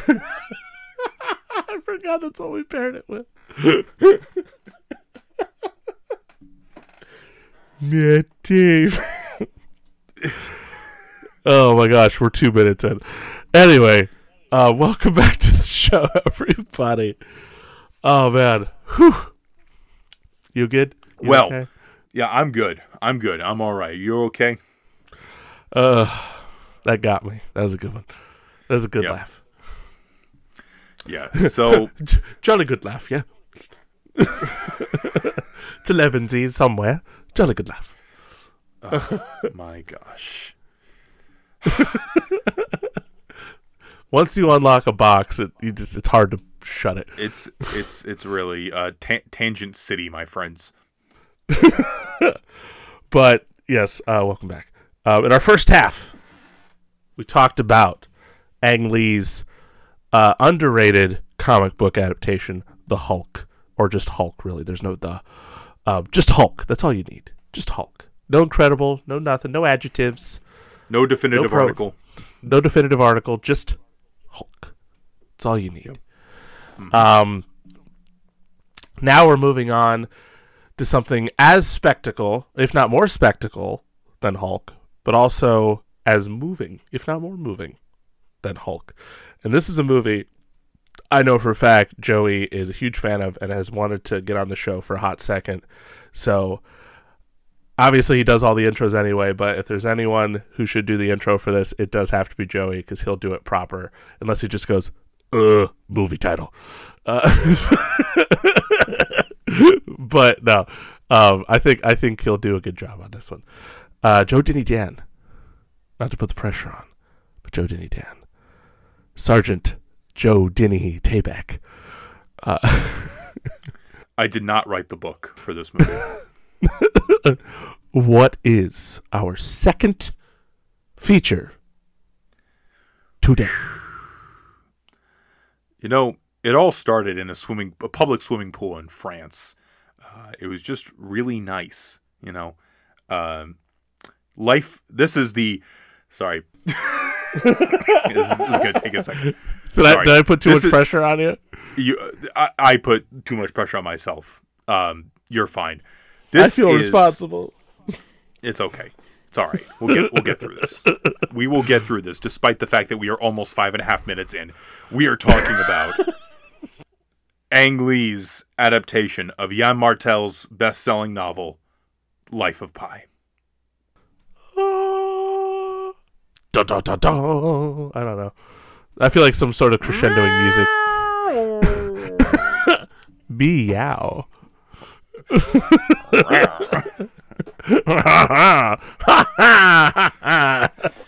So, okay. A few things with this movie. This came out in 2012. Okay. This was based on, as I said, the book by Yann Martel. It was a popular book. And did you read the book? I did. I read it after, though. I watched the movie first, and then I read the book. Like, in 2012, 2013, I was obsessed with this movie. Like, if you had asked me, like, my favorite, like, recent movie, this would probably be, like, the top of the heap. Did it take until, like, Pacific Rim to, like, have anything, like, take over your mind a little bit? I know that was 2013, but... Well, I was really, believe it or not, I was excited for Man of Steel until I wasn't. That's right. I keep forgetting about that. But that is true. I do know that. So it's sort of like, it's okay. I liked it. And then I'm like, and I've accepted that. I respect that it has massive fans. Shout out to Rob. Again. I think you did a better job in coming to that realization, whereas I think I tried hard. I was like, I really want to like it. But we're not talking about Man of Steel. No, we're not talking about Man of Steel. If you wanted to listen to our we talk about the DC, listen to our episode we do on the Justice League and Eternals. Mm-hmm. Funny enough, but this movie was like, I was like really obsessed with it. Even though the first time I saw the trailer, I was like, really, we're doing this, because it just seemed like it was an odd thing at the time. I don't know. But I was like, at that time, I was like, I feel like I was trying to watch all of like the movies that were probably going to be up for Best Picture. I was going to the movie. I was going to the movies a lot. You know, and also I think one thing I also have to note about this was 2012, and I saw this Thanksgiving weekend. I saw this the Wednesday before Thanksgiving. This was the movie's opening day, and a few weeks earlier, Superstorm Sandy wrecked New Jersey. Oh, I remember this. Mm-hmm. This is probably, I would have to say, as a New Jerseyan, probably the most definitive thing to happen in New Jersey in quite a while. It was obviously massive impact. Things were destroyed. There's picture, all this stuff happened. Boardwalks were ripped. People's homes were destroyed. I was actually in New York City like the week before it happened. So I think Comic-Con had just happened. And I remember you saying that. Yeah, I was at 2012 New York Comic-Con, and just enjoying the convention and just walking around and just doing normal convention stuff. And then literally the next day I hear that convention center. Javits. Yeah. I remember that. Javits. Yeah. Oh my gosh. But yeah, that was, it was huge because we've had storms and stuff, and there's been stuff but like that, like Superstorm, like at least for us, it was Superstorm Sandy. It's for other people, it's Hurricane Sandy, but it had a huge impact. So I remember also too, like being without power for nearly 2 weeks, which has never, like, it was kind of wild because, you just go home and things were dark. I would go to sleep in my coat because it was so cold. Ooh. I don't mean as, but like, I'm just remembering all this. And like, there was one area, where it had power, basically. And that area also included movie. No, in our area, in our neighborhood, in our neck of the woods, I should say. And that's where we would charge our phones. We get food. We just have like an outing, basically. We went to the movies a lot that week too. So Life of Pi wasn't among these movies, but I saw Argo again. I saw Flight, and I saw Cloud Atlas, which we talked about that. We talked about that. Not the movie, but we talked about that story. Yeah. And it's a movie I do want to revisit, but at the same time, I almost want to preserve the almost perfect memory of it that I have, where it's like a movie that really helped me out during that time. And that was also my first semester in college, by the way, as well. I didn't. You're just dealing with so many different things. There's so many things, and obviously like things. So like I saw this movie Thanksgiving, and obviously one of the big scenes is a big storm shipwreck sequence. So I was definitely thinking about that, and seeing it this is a 3D movie, definitely had a huge impact on me. But also thinking about it too, I also grew up in a Catholic household, and this movie deals a lot with faith. Yeah, so I know I'm going to be a little scattered in this first part. So. No, you're fine. You're fine. Keep going. So obviously, again, because I lost my dad, and at a young age, didn't really get a chance to say goodbye to him, which that plays into this movie. I further realized that in my more recent viewings of this movie. So whenever I get to that bit, it definitely hits me. And this was and I was still like maybe like in the middle of things. Like I consider myself, you say you're full blown atheist. I guess I consider myself agnostic, because I do like to believe that there's something out there, but obviously I like to believe there's medicine and stuff. There's all these things that, I think for me, because like on one hand, I've talked about this before. Like I was never like anything that was pressed onto me or anything that was like pushed towards me. Like my parents, they identified as Lutheran, but we never went to church. We never practiced anything. We didn't do anything. Most of my experience with religion came from my neighbors who were very religious, Christians. And then when I was younger, I went to Latchkey. It was at a church. It was at the Lutheran church, actually, oddly enough. It was like a daycare thing. But periodically, they would have like little things here and there where the kids from the daycare can go watch like a morning thing, like whatever it's called, like the pastor tells stories. Yes, like a mass or something like it. Yeah.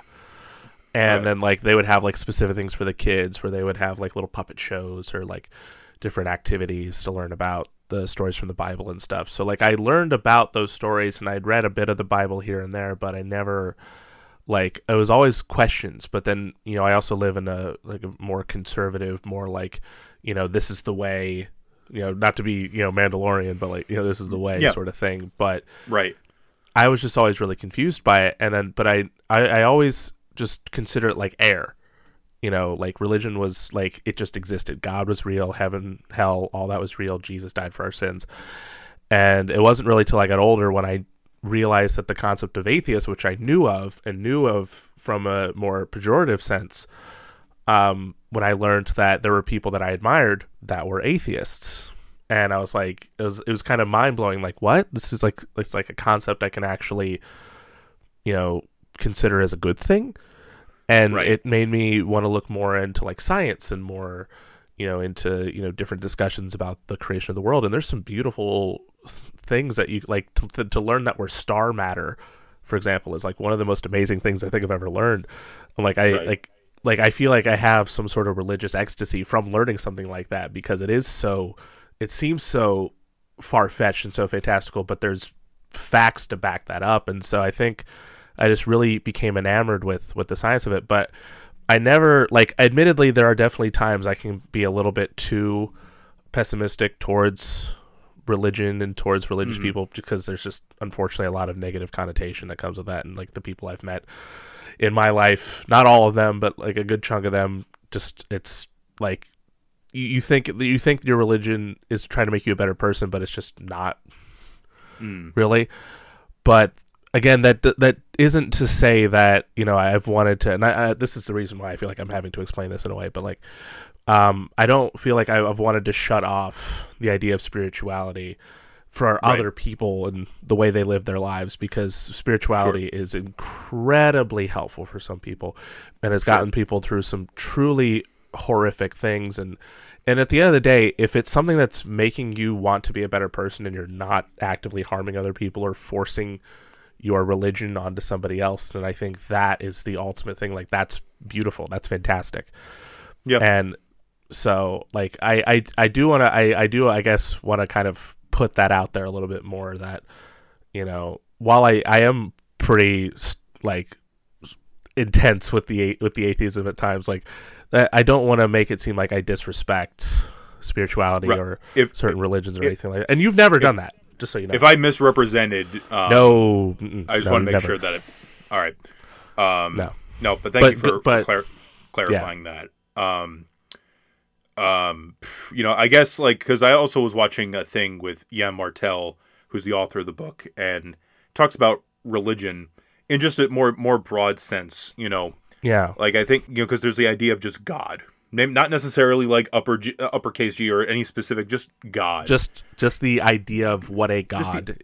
Just God, or just like, listen, like, you know, obviously follow like science and all these other things, but if you want to believe that the operating principle of the universe is that somebody out there loves you, that's not a bad way to live your life, honestly. Not really. So like, and like, I guess that's how I kind of look at it on some level. Like, I don't have any fucking clue what's going to happen to me once I kick the bucket. But, you know, I like to think that there's something more out there on some level. And it could be incomprehensible.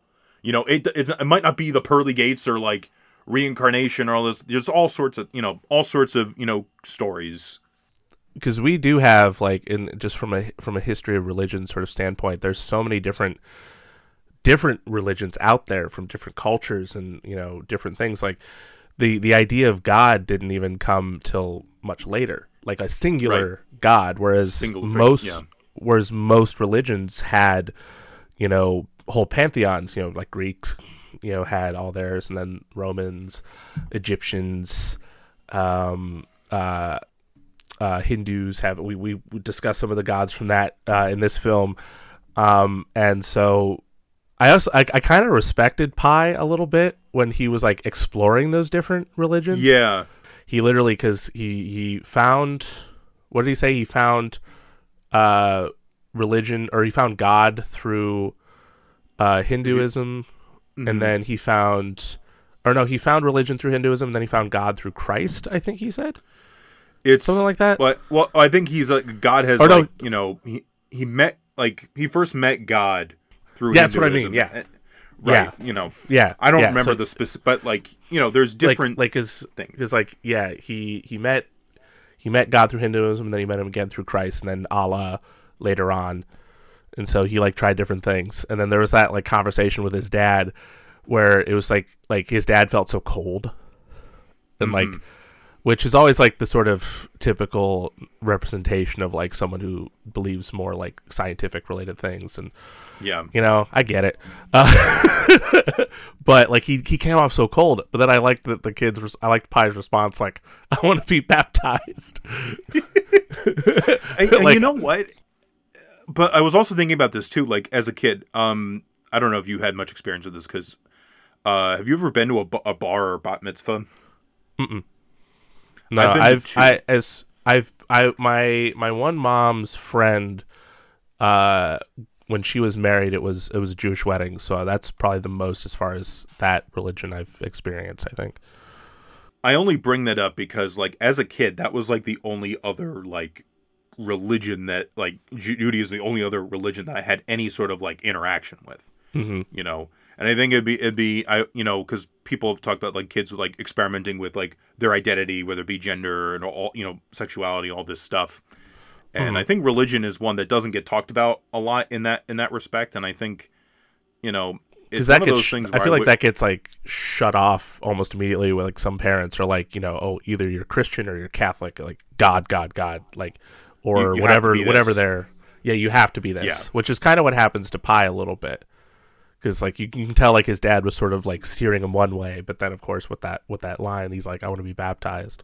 Yeah. But yeah, so, you know, I thought that was interesting like spiritual journey for that character.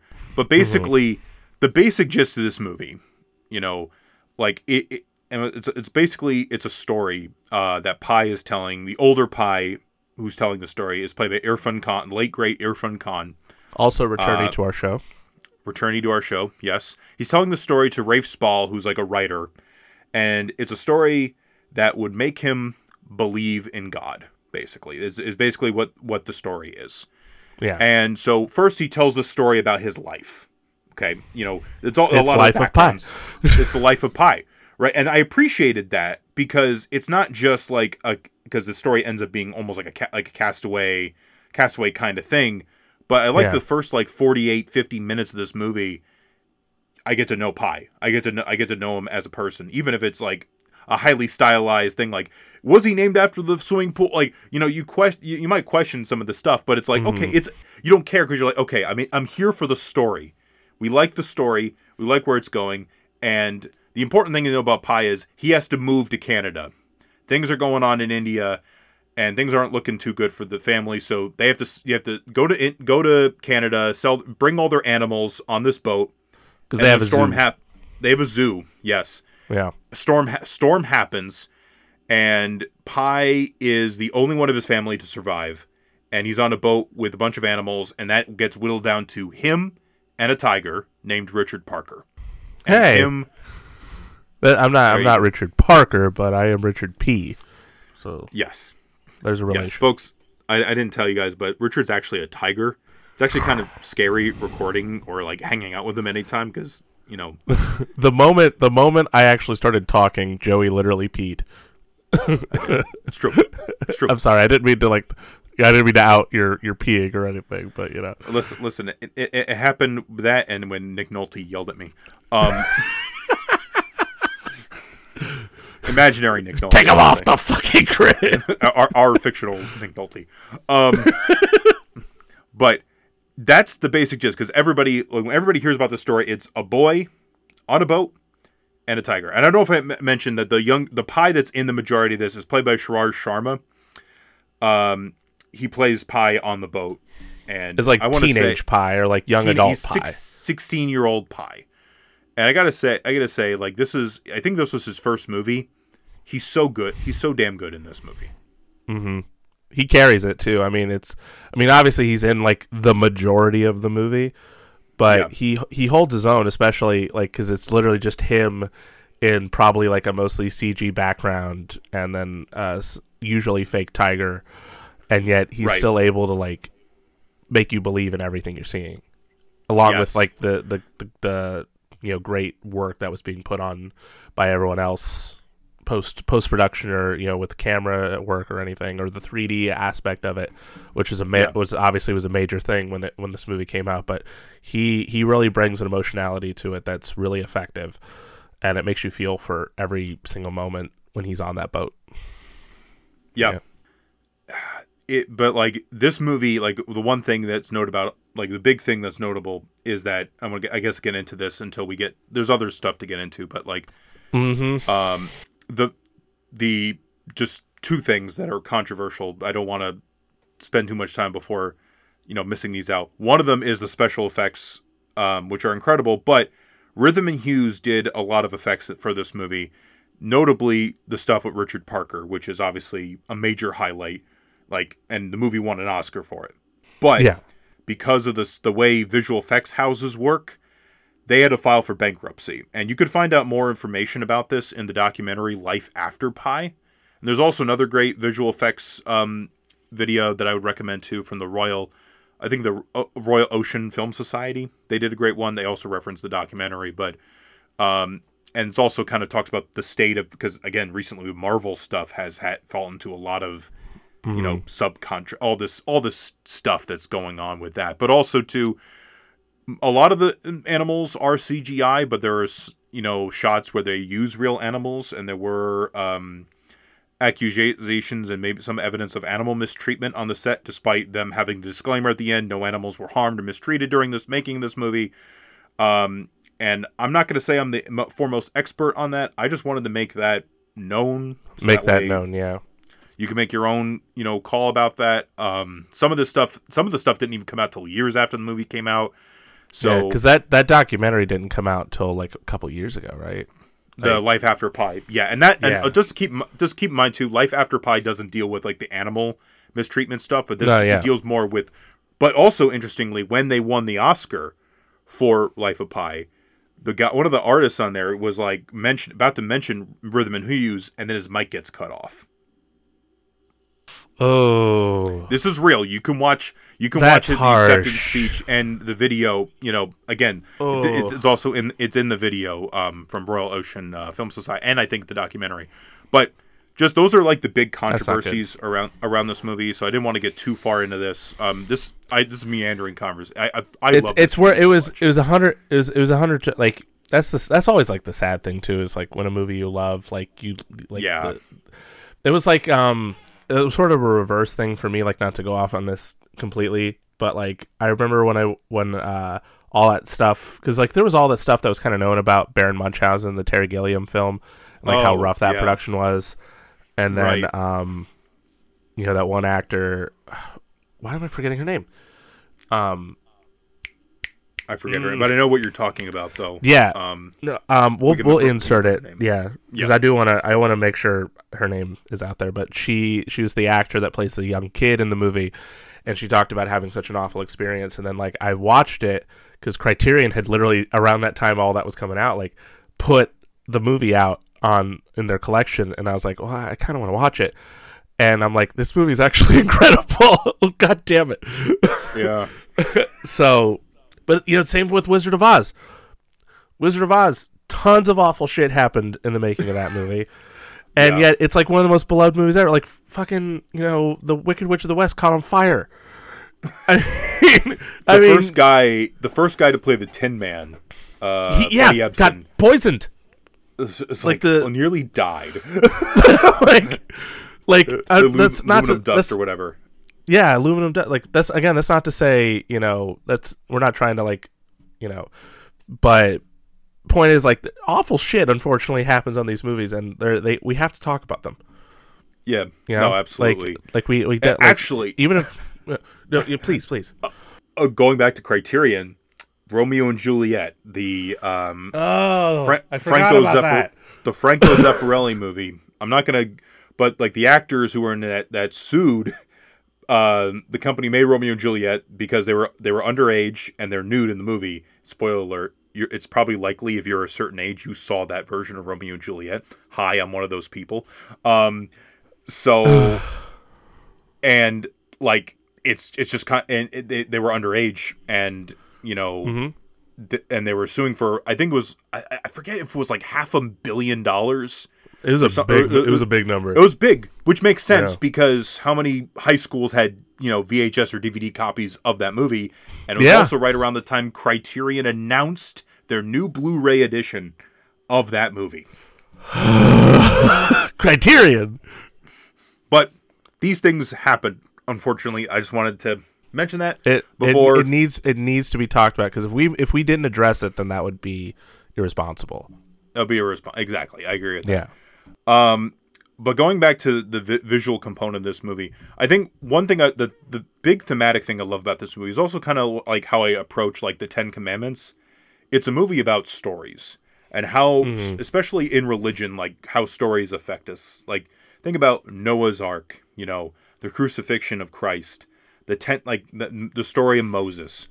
All these stories, and especially when you're like a kid, they're usually told in very, very colorful fashion by a really great storyteller who's, engaging. And this movie is all those, because Irfan Khan tells the story. And obviously, like when he's narrating, it's so compelling. Even if the stuff that you don't see, you're so invested in what he has to say.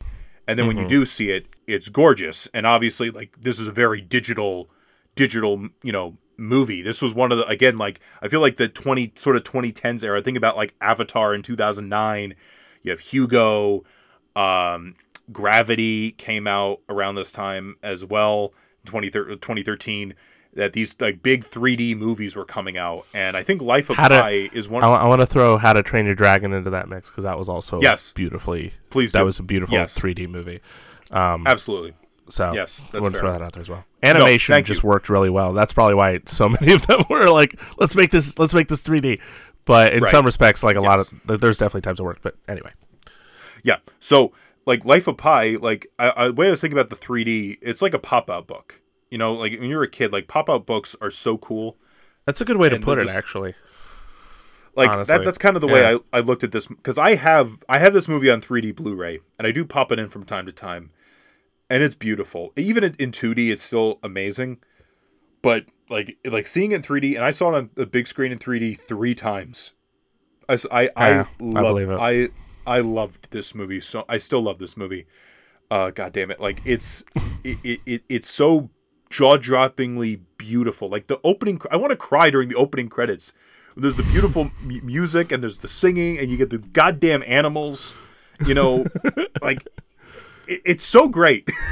But it's not just, but the story's not just the boy on the boat with the tiger. There's all sorts of like, visual things that happen, like the flying fish sequence where the aspect ratio changes and the fish are flying all over, even the black bars. And in 3D, that's spectacular. You have the giant like whale that comes up and is like, bioluminescence. You have the carnivorous island. All this. I'm just adding to it.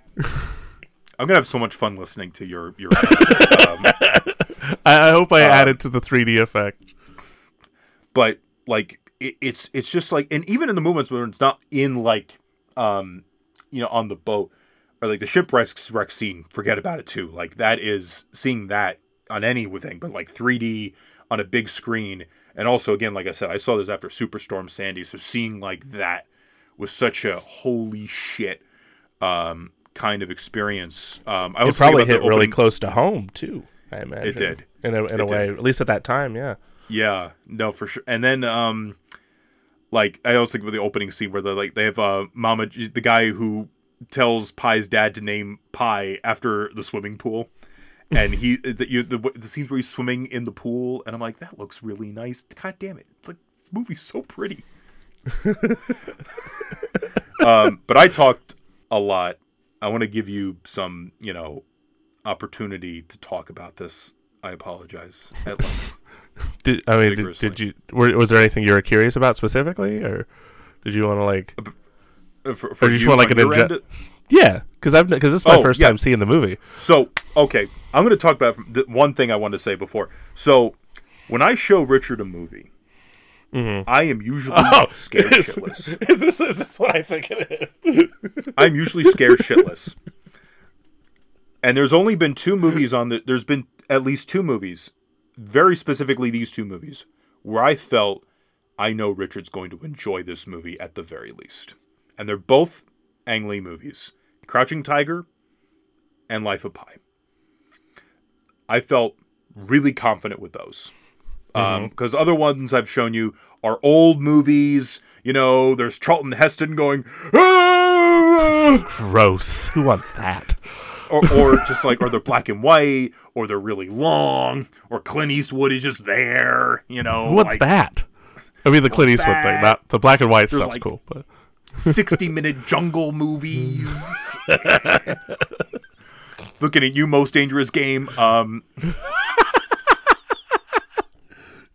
Jungle movie. And I'm calling you. I'm calling more myself out because I'm just like, oh god. But like this movie, I'm like, I know Richard's because you love like visually like dazzling things. It's like if you can add emotional weight to Jingle Keys, then you've got me. That's pretty good. Yeah. There's like nostalgia for Jingle Keys. That's just the best way I think I can describe it. Just like think about your mom, Jingle Keys.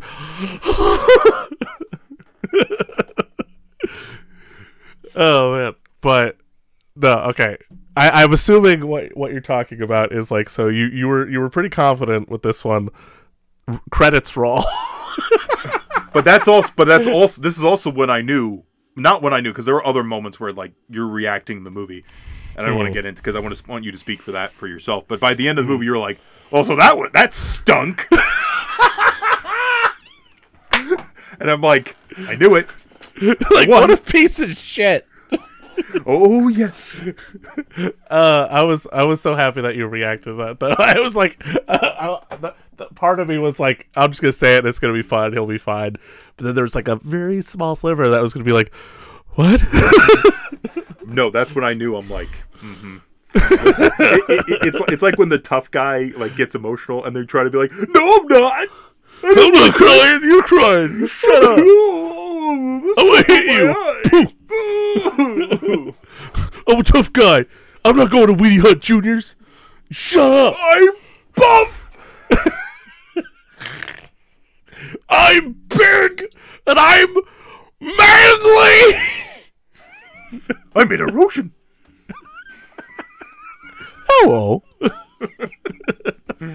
Are you challenging me? But I'll let from you. Tropic Thunder to Scooby Doo. Yes. No, like I was definitely like curious about it for sure because I remember like seeing stuff. I never saw it in theaters, so I don't know how the theatrical like 3D experience is. I genuinely don't. This is true. Whereas with a previous movie we talked about, I did. Dread. Also came out in 2012. Shot in 3D. Very fun movie. With this one, I remember it was coming out, and then I remember like hearing about, because at the time, like I think I was still kind of on that, you know, oh, he did the Hulk, blah, like stupid, arrogant mindset that I had. So I just never bothered to watch it. And as time had gone on, you know, I remember you were obviously talking about it a little bit more, and then we watched Crouching Tiger, and then it became more prominent in the conversation, especially in regards to the show. And so I was like, you know, at some point, you know, I'll be curious to watch it. And you actually gave me the digital code, which I totally forgot about. Because right before we watched it, we were like, how is he going to watch this? Like, and that was the other thing. That was the one thing I thought was going to trip me up. I'm like, no, he's got to rent it. No. But no, No. You inadvertently saved your own life by giving me the digital code for the 4K that you got. So it all worked out. And I got to watch it on my new TV, which made it that much more fun. But because when it starts, like, you know, obviously, you know, I'm noticing, like, you know, it's obviously shot digitally. It's kind of one of those early examples. Like, you look at a lot of early 3D movies, and it has more of that digital look than like more modern digital cameras because of just the technology, and obviously they were kind of focusing more on this specific technology. So I do imagine it probably does look like a million times better in the 3D. Not that it looked bad at all, because it didn't, but there's definitely just little things I was noticing. And then obviously I was very curious about like the use of animals, which obviously, you know, learning because I knew more about the VFX struggles more so than like the animal abuse allegations. But either way, I was genuinely curious, especially because I knew how much, because like even before you said like your reasonings or like explained why it resonated with you as much as it does, like just the way you spoke about it or of it, you could tell like it hit like a nerve.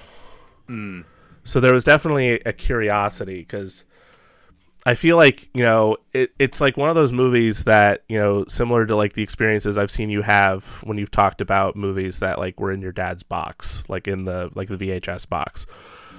And so that alone made me just kind of like more curious than I think I ever was. So I was like, it really like hit him, you know? And so it definitely made me curious. Then obviously watching more Ang Lee stuff, I'm like, I gotta watch it now. So I've now officially watched 4 Ang Lee movies. I'm on my way.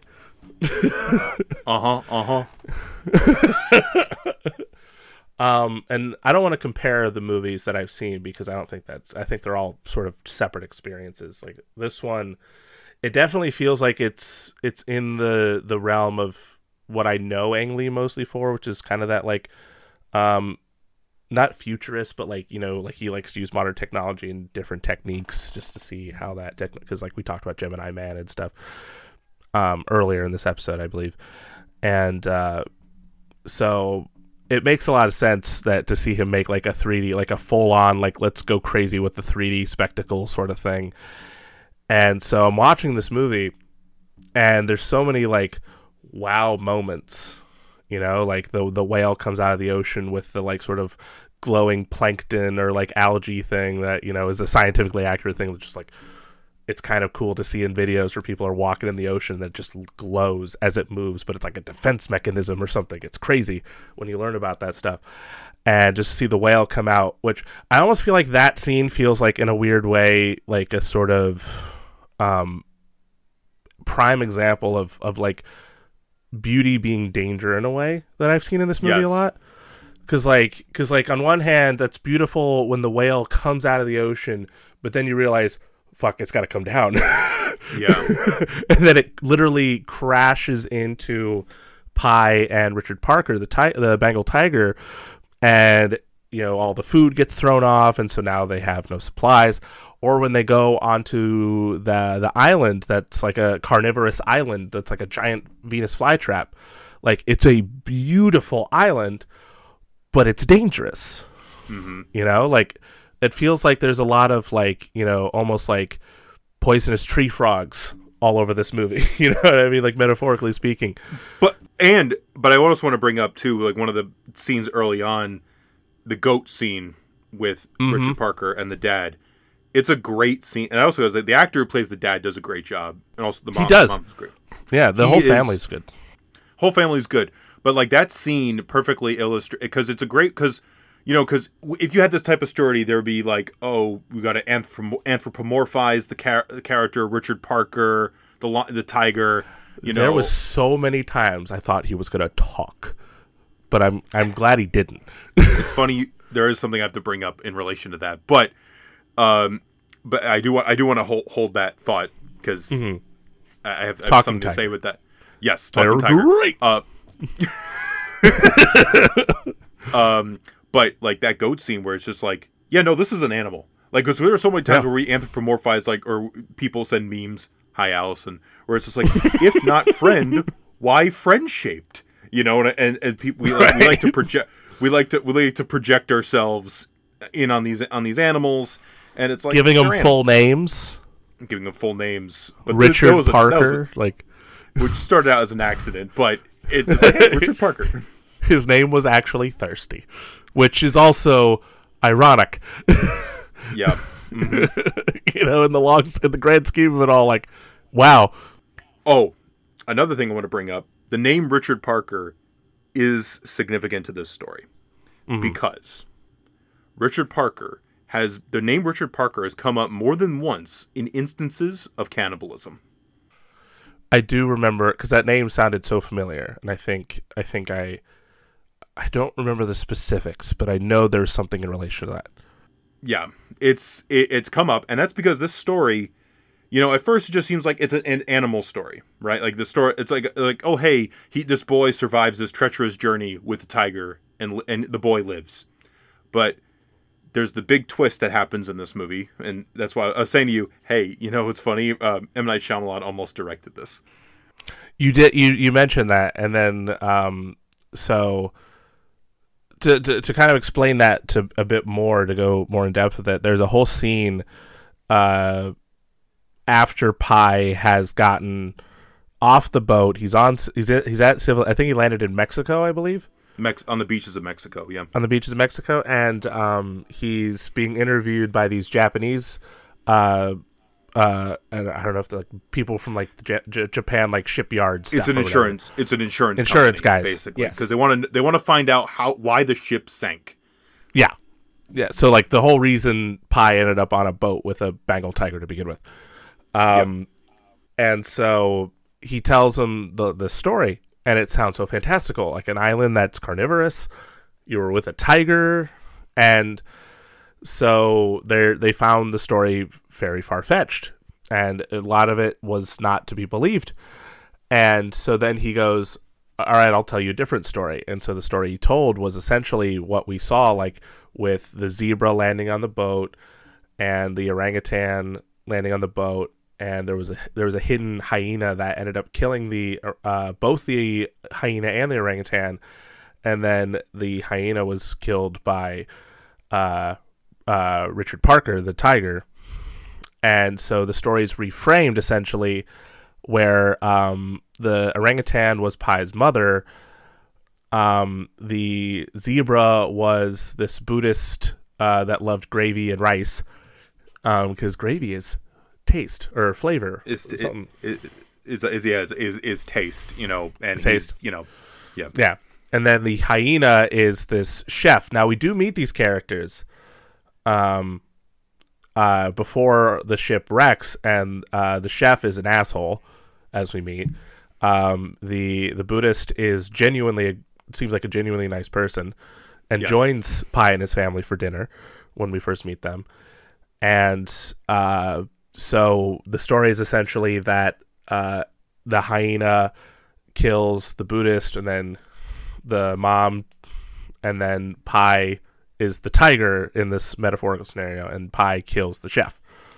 Yes, right. And so they wrote that down as that's the story they're going to go with. And then after Pi was talking to adult Pi, Irfan Khan's Pi was talking to Rafe Spall's character, who's like an author writing a book, or essentially, or getting material. He's almost like a Herman Melville, Call Me Ishmael situation. He's like, which story do you like better? And he's like, the more fantastical one, obviously. And then he actually starts reading the reports, and then on the last page, it says that he was actually with a Bengal tiger. And you're like, huh. And I think this goes to show like how stories, especially religious stories too, they explain things, but also explain things in a way that is easier to swallow. You know, that's true. It's a way to it is a coping mechanism. And in this case, I don't think it's, you know, because sometimes that could also be irresponsible. But the way the story is framed is either way, The boat's at the bottom of the ocean, and we will never know why that happened fully. Yeah. You know, and like because that is the I love the way he phrases it. He's like, they didn't like that story much better either. Like, it's kind of it's kind of funny too, because like I was just watching Pet Sematary for the first time, and that movie talks a lot about death, specifically how they explain death to a child, and yes, like sort of getting into that. And what's crazy is like the whole movie, just to spoil Pet Sematary, is this family moves to this house, and the house is right next to this super terrible road where these trucks are like going 50 miles an hour, and so pets tend to die a lot, and so they bury them at the pet cemetery. And this little girl has a cat named Winston Churchill. It's a weird name for a cat, but you know, whatever. Yeah. So the cat dies, and instead of explaining to the daughter that the cat's dead, the neighbor takes the father to this place behind the pet cemetery where if you bury something, it could come back to life, but it's not the same. And so all this shit happens because the neighbor told the dad about this place, and all these people starts dying, and he's like, I could bring him back. I'll just bury him here. And it's like, you know, maybe you could have just explained that the kid's cat died instead of doing all this shit, but whatever. You do you, dude. So, but it's very different, obviously, in context. But it made me think of that a little bit. Right. Yeah. But it also made me think of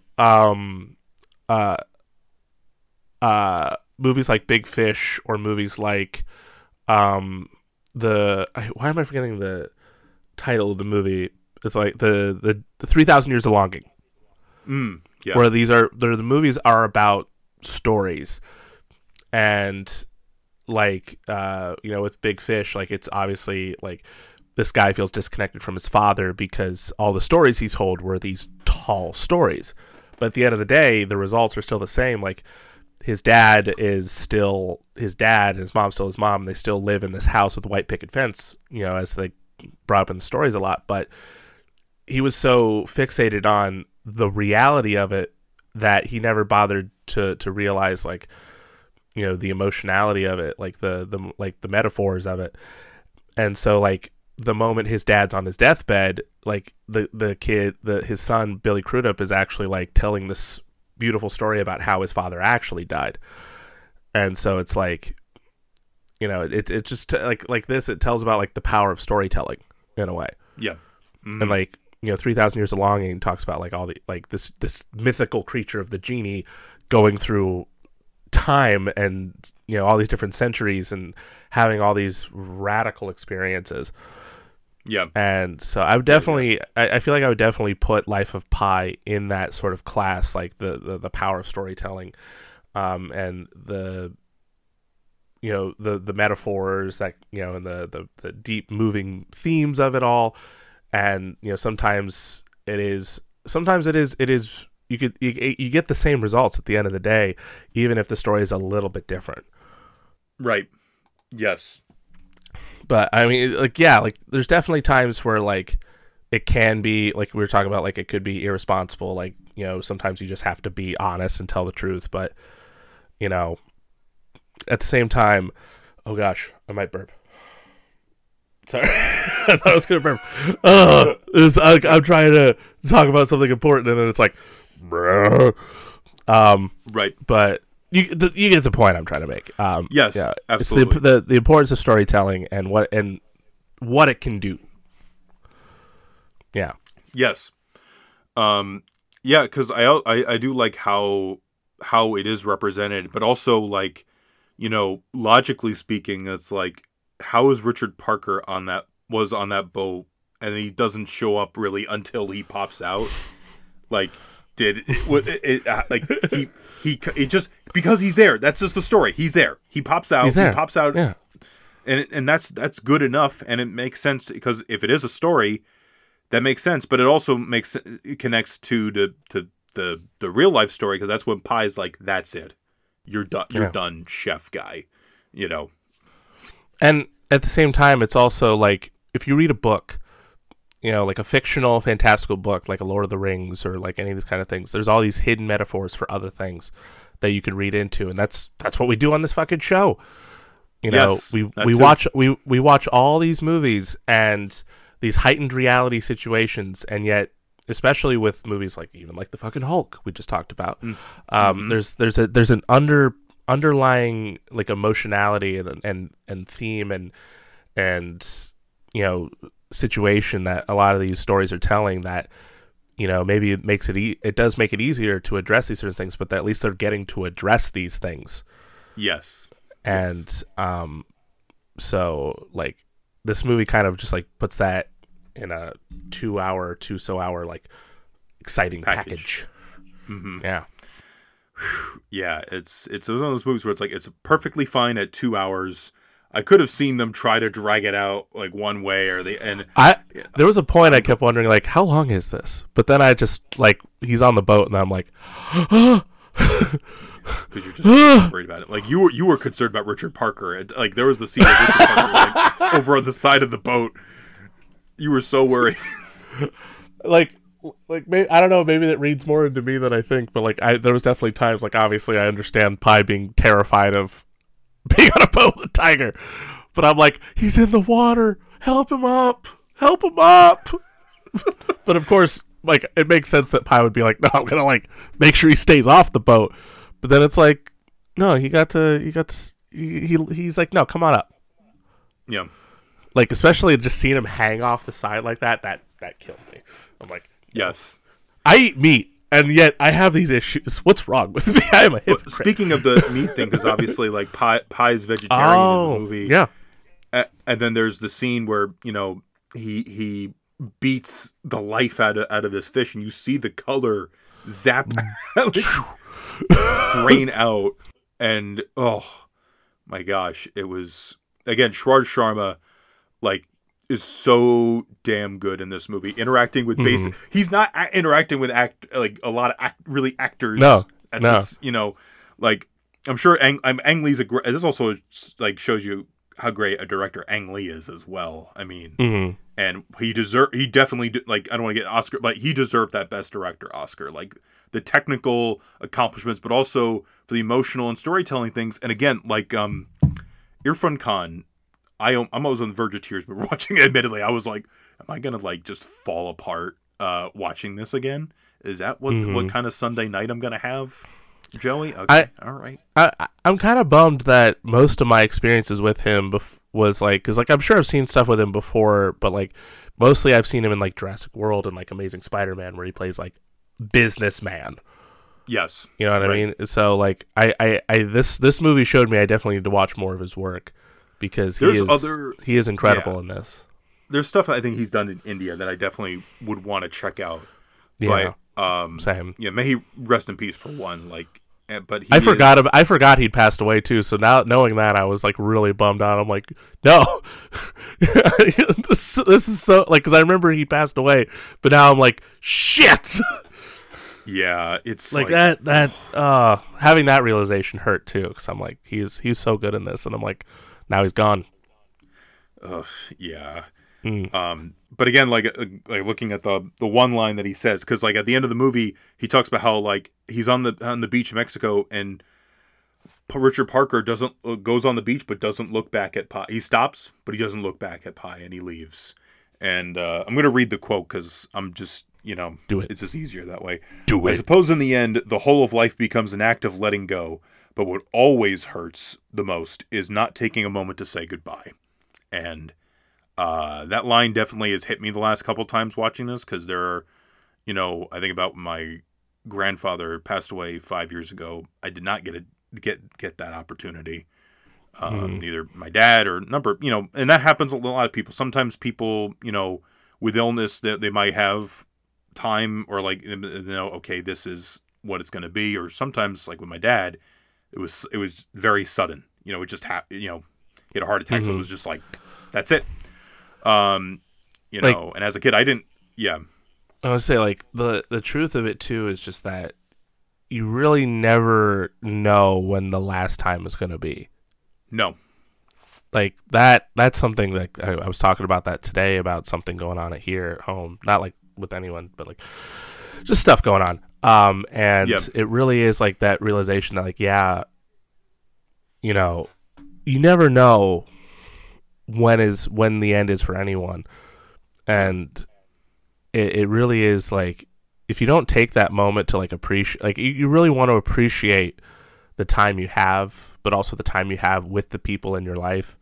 Yeah. So, you know, like doing this, like I try to revel in that as much as possible at the same time. You know what I mean? Because again, you don't know. Because like tomorrow I could hear like awful news about me or you, and then like this is the last episode, and it would be so ironic because I'm talking about this right now. But yeah, like like you really, it's worth saving that time for people that you care about and for yourself to really like experience and to really, you know, put yourself in the moment, because if you don't, then you're going to miss out, or you're going to regret missing out because it's going to be taken away from you. Right. But sometimes you don't get that choice either. And it just, that's true. Yeah. So like it just happens. You don't like, because we don't know, and like anything could happen. Yeah. And so like you don't want to focus so much on the control of it. You want to focus on the experience of it and just making this moment as great as you can. Yeah. You know, and so you try to appreciate at least as much as you can, like every moment, especially when you're with people. So absolutely.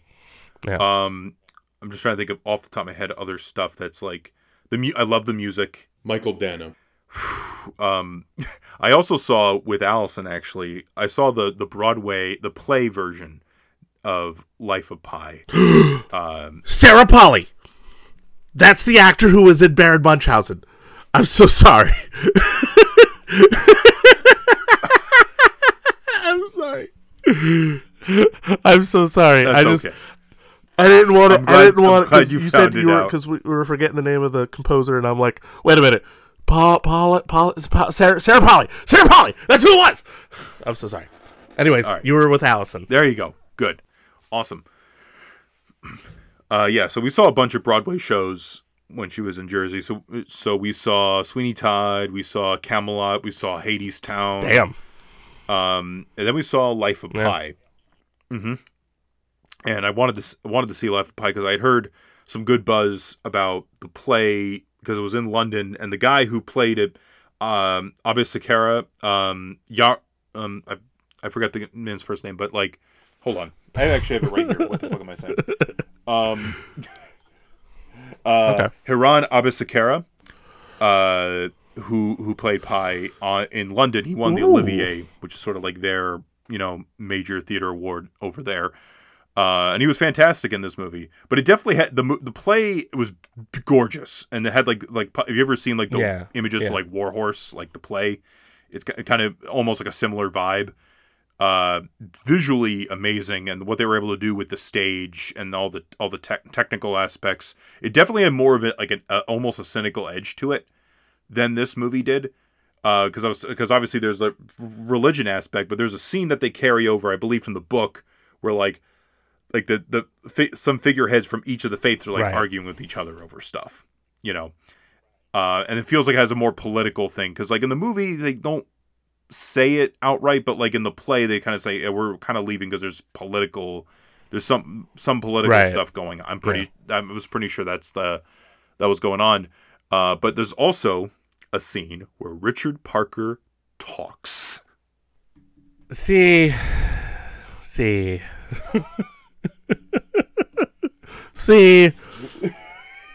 You know, there was definitely a point watching this movie where I'm like, I either thought he was going to talk or I kind of hoped he would talk, but he never did. But I'm kind of glad he didn't, because like he's still. I loved Richard Parker. I connected with Richard Parker. Like, listen, we both named Richard. My last name starts with a P. I could be territorial, and listen, you pee on my stuff, I pee on you. There's a lot of similarities there. I'm just saying. So when he's not on the boat, I'm like, no, Richard Parker, get on the boat. He's gonna drown. Don't let him drown. He's just an animal. Yeah, he's dangerous, but he doesn't deserve to die for being naturally himself. Come on. It's Richard Parker. He's got a full name. Right. Come on. And you got to put him on the boat.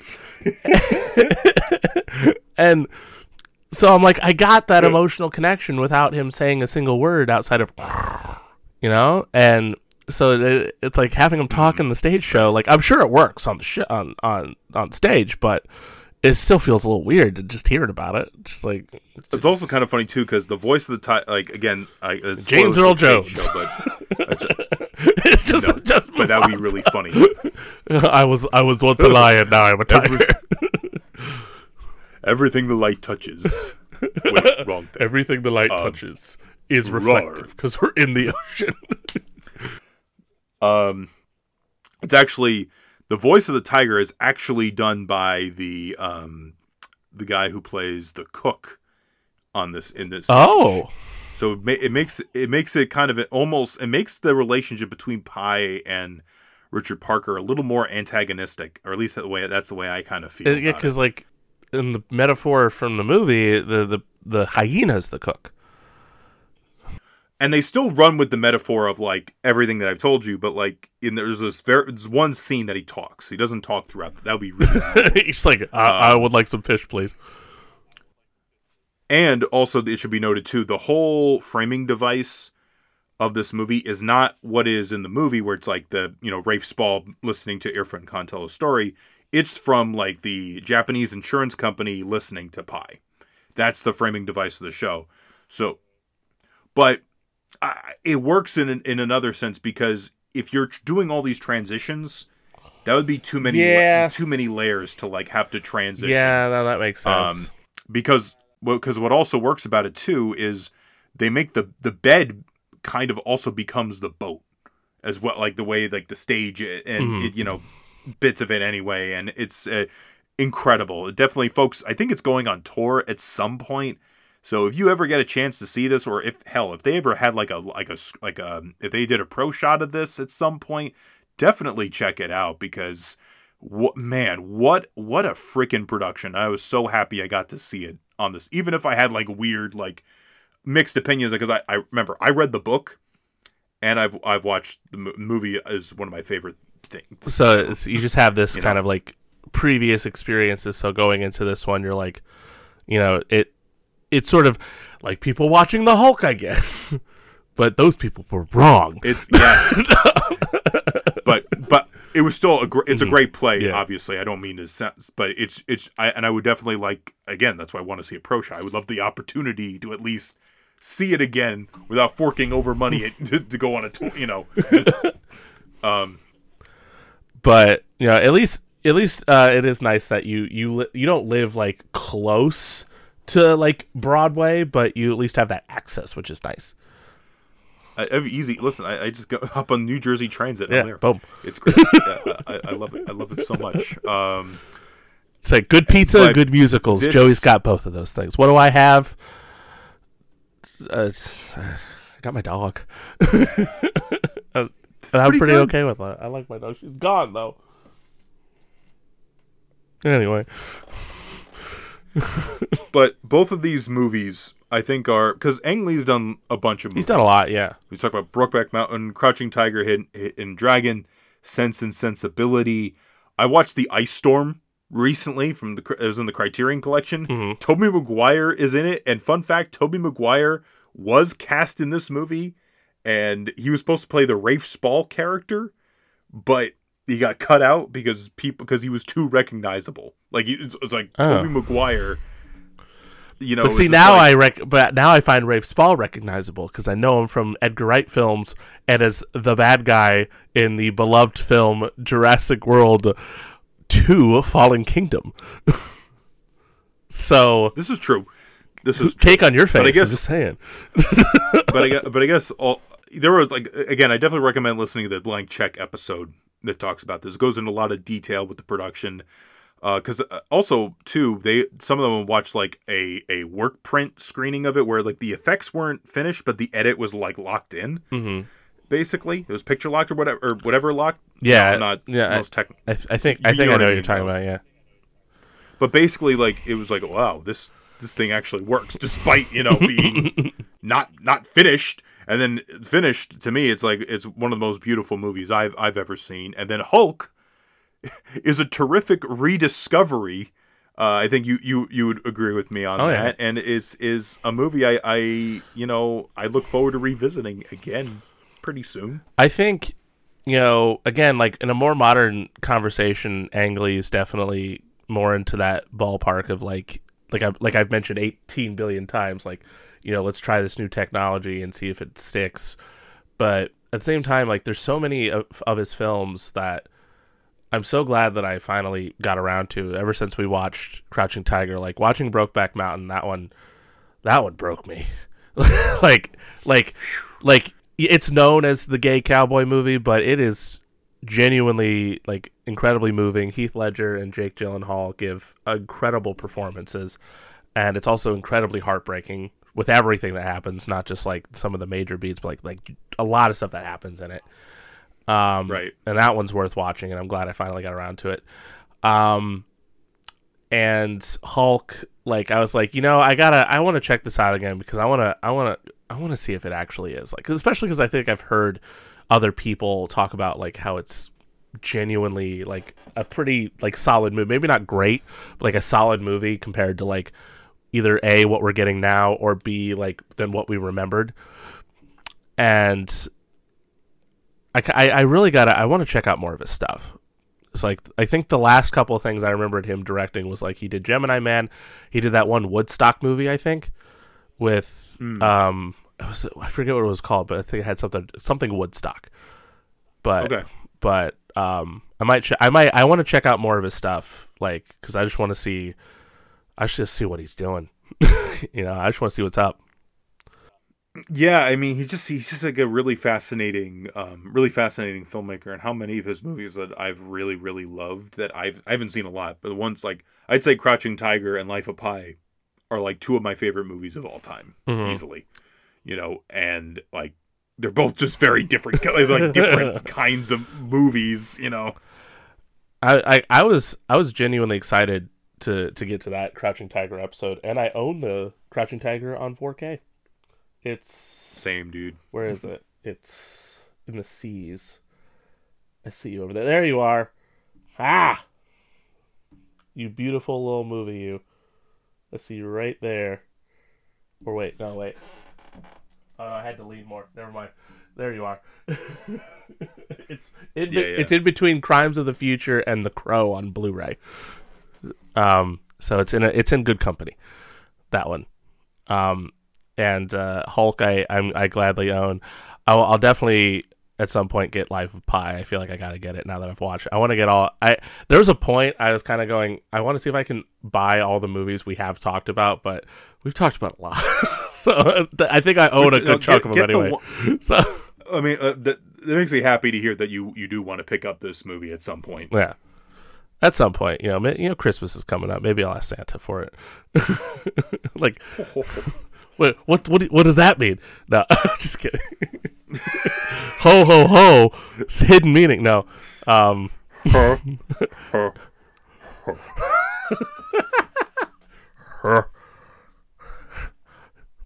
Mr. McLean. On that note, Hans, I want to be baptized. What? No. On that note, folks, we have a lot of exciting stuff coming out this holiday season.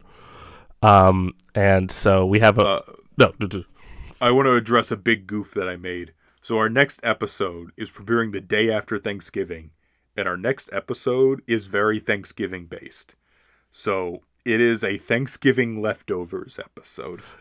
That's what I will call it. Which it's just so hard because Thanksgiving just comes up. And then, like, there's already Christmas stuff. Nobody gives a shit about Thanksgiving. I mean, why would you? Whether it's good or bad. There's you get food. Listen, I mean, you get food, but I mean, I just mean it's just like it happens so fast. So Yeah. the Thanksgiving episode is more of like, okay, this is it's a post Thanksgiving episode. It's an after tryptophan after you've clocked out from the turkey. You know, if you're waking up a little bit and you're like tired of Christmas songs, you can hear us talk about Thanksgiving movies. And it won't be Thanksgiving. Maybe if I get to it early, I'll just be like, I'm putting it up now. So you might get it early. Hey, I've done that accidentally from time to time, much to the ire of Richard. I mean, once or twice maybe, but never been a big deal. Yeah. It happens. It's almost kind of fun. It's like, ooh, am I listening to something I'm not supposed to listen to? Is Richard going to be mad? Is Richard and Joe going to be mad at me? Oh my god! The way I said that makes me think of this clip where the lady goes, "Hey, you want to watch Bambi?"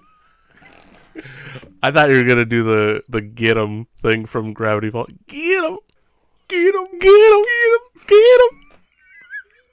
That was what was that? That was you at the Hulk beating up things. Get 'em, get 'em, get 'em. Folks. Or I was gonna say, what were you saying? or me wanting Richard Parker to be pulled into the get him, get him, get in. Folks, what is your favorite Ang Lee movie? What's your favorite 3D movie? What's your favorite criminally underappreciated superhero movie, and why is it Ang Lee's Hulk? If it's not Ang Lee's Hulk, why? If it's not Ang Lee's Hulk, we still love you. I mean, we don't know you personally, but I'm sure you're a good person. I hope you're a good person. We hope you're doing okay. And what animal, if you were lost at sea, what animal would you want to be stuck on a boat with? Penguin. No, turtle. Turtle. That's a good one. That'd be good company. That would be interesting. You know what? Sure. We'll add a level of danger to it. Snapping turtle. Could lose my wiener. Jeez Louise. Could lose my wiener. Listen. That's scary. You're in the middle of the sea and you lose your wiener? Come on. You're just shouting like Pi. Why are you not here, God? My wiener! What more do you want? And it's just the turtle just sitting in the corner.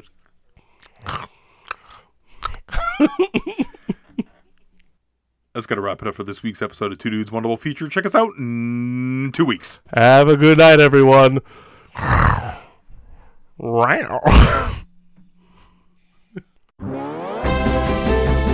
Thank you all for listening to Two Dudes, One Double Feature. Please follow us on Instagram, Facebook, and Twitter. Special shout out, as always, to John and Kenny Armstrong. Thank you guys for everything you do. We love you both so much. And of course, stay tuned for a brand new episode of Two Dudes, One Double Feature.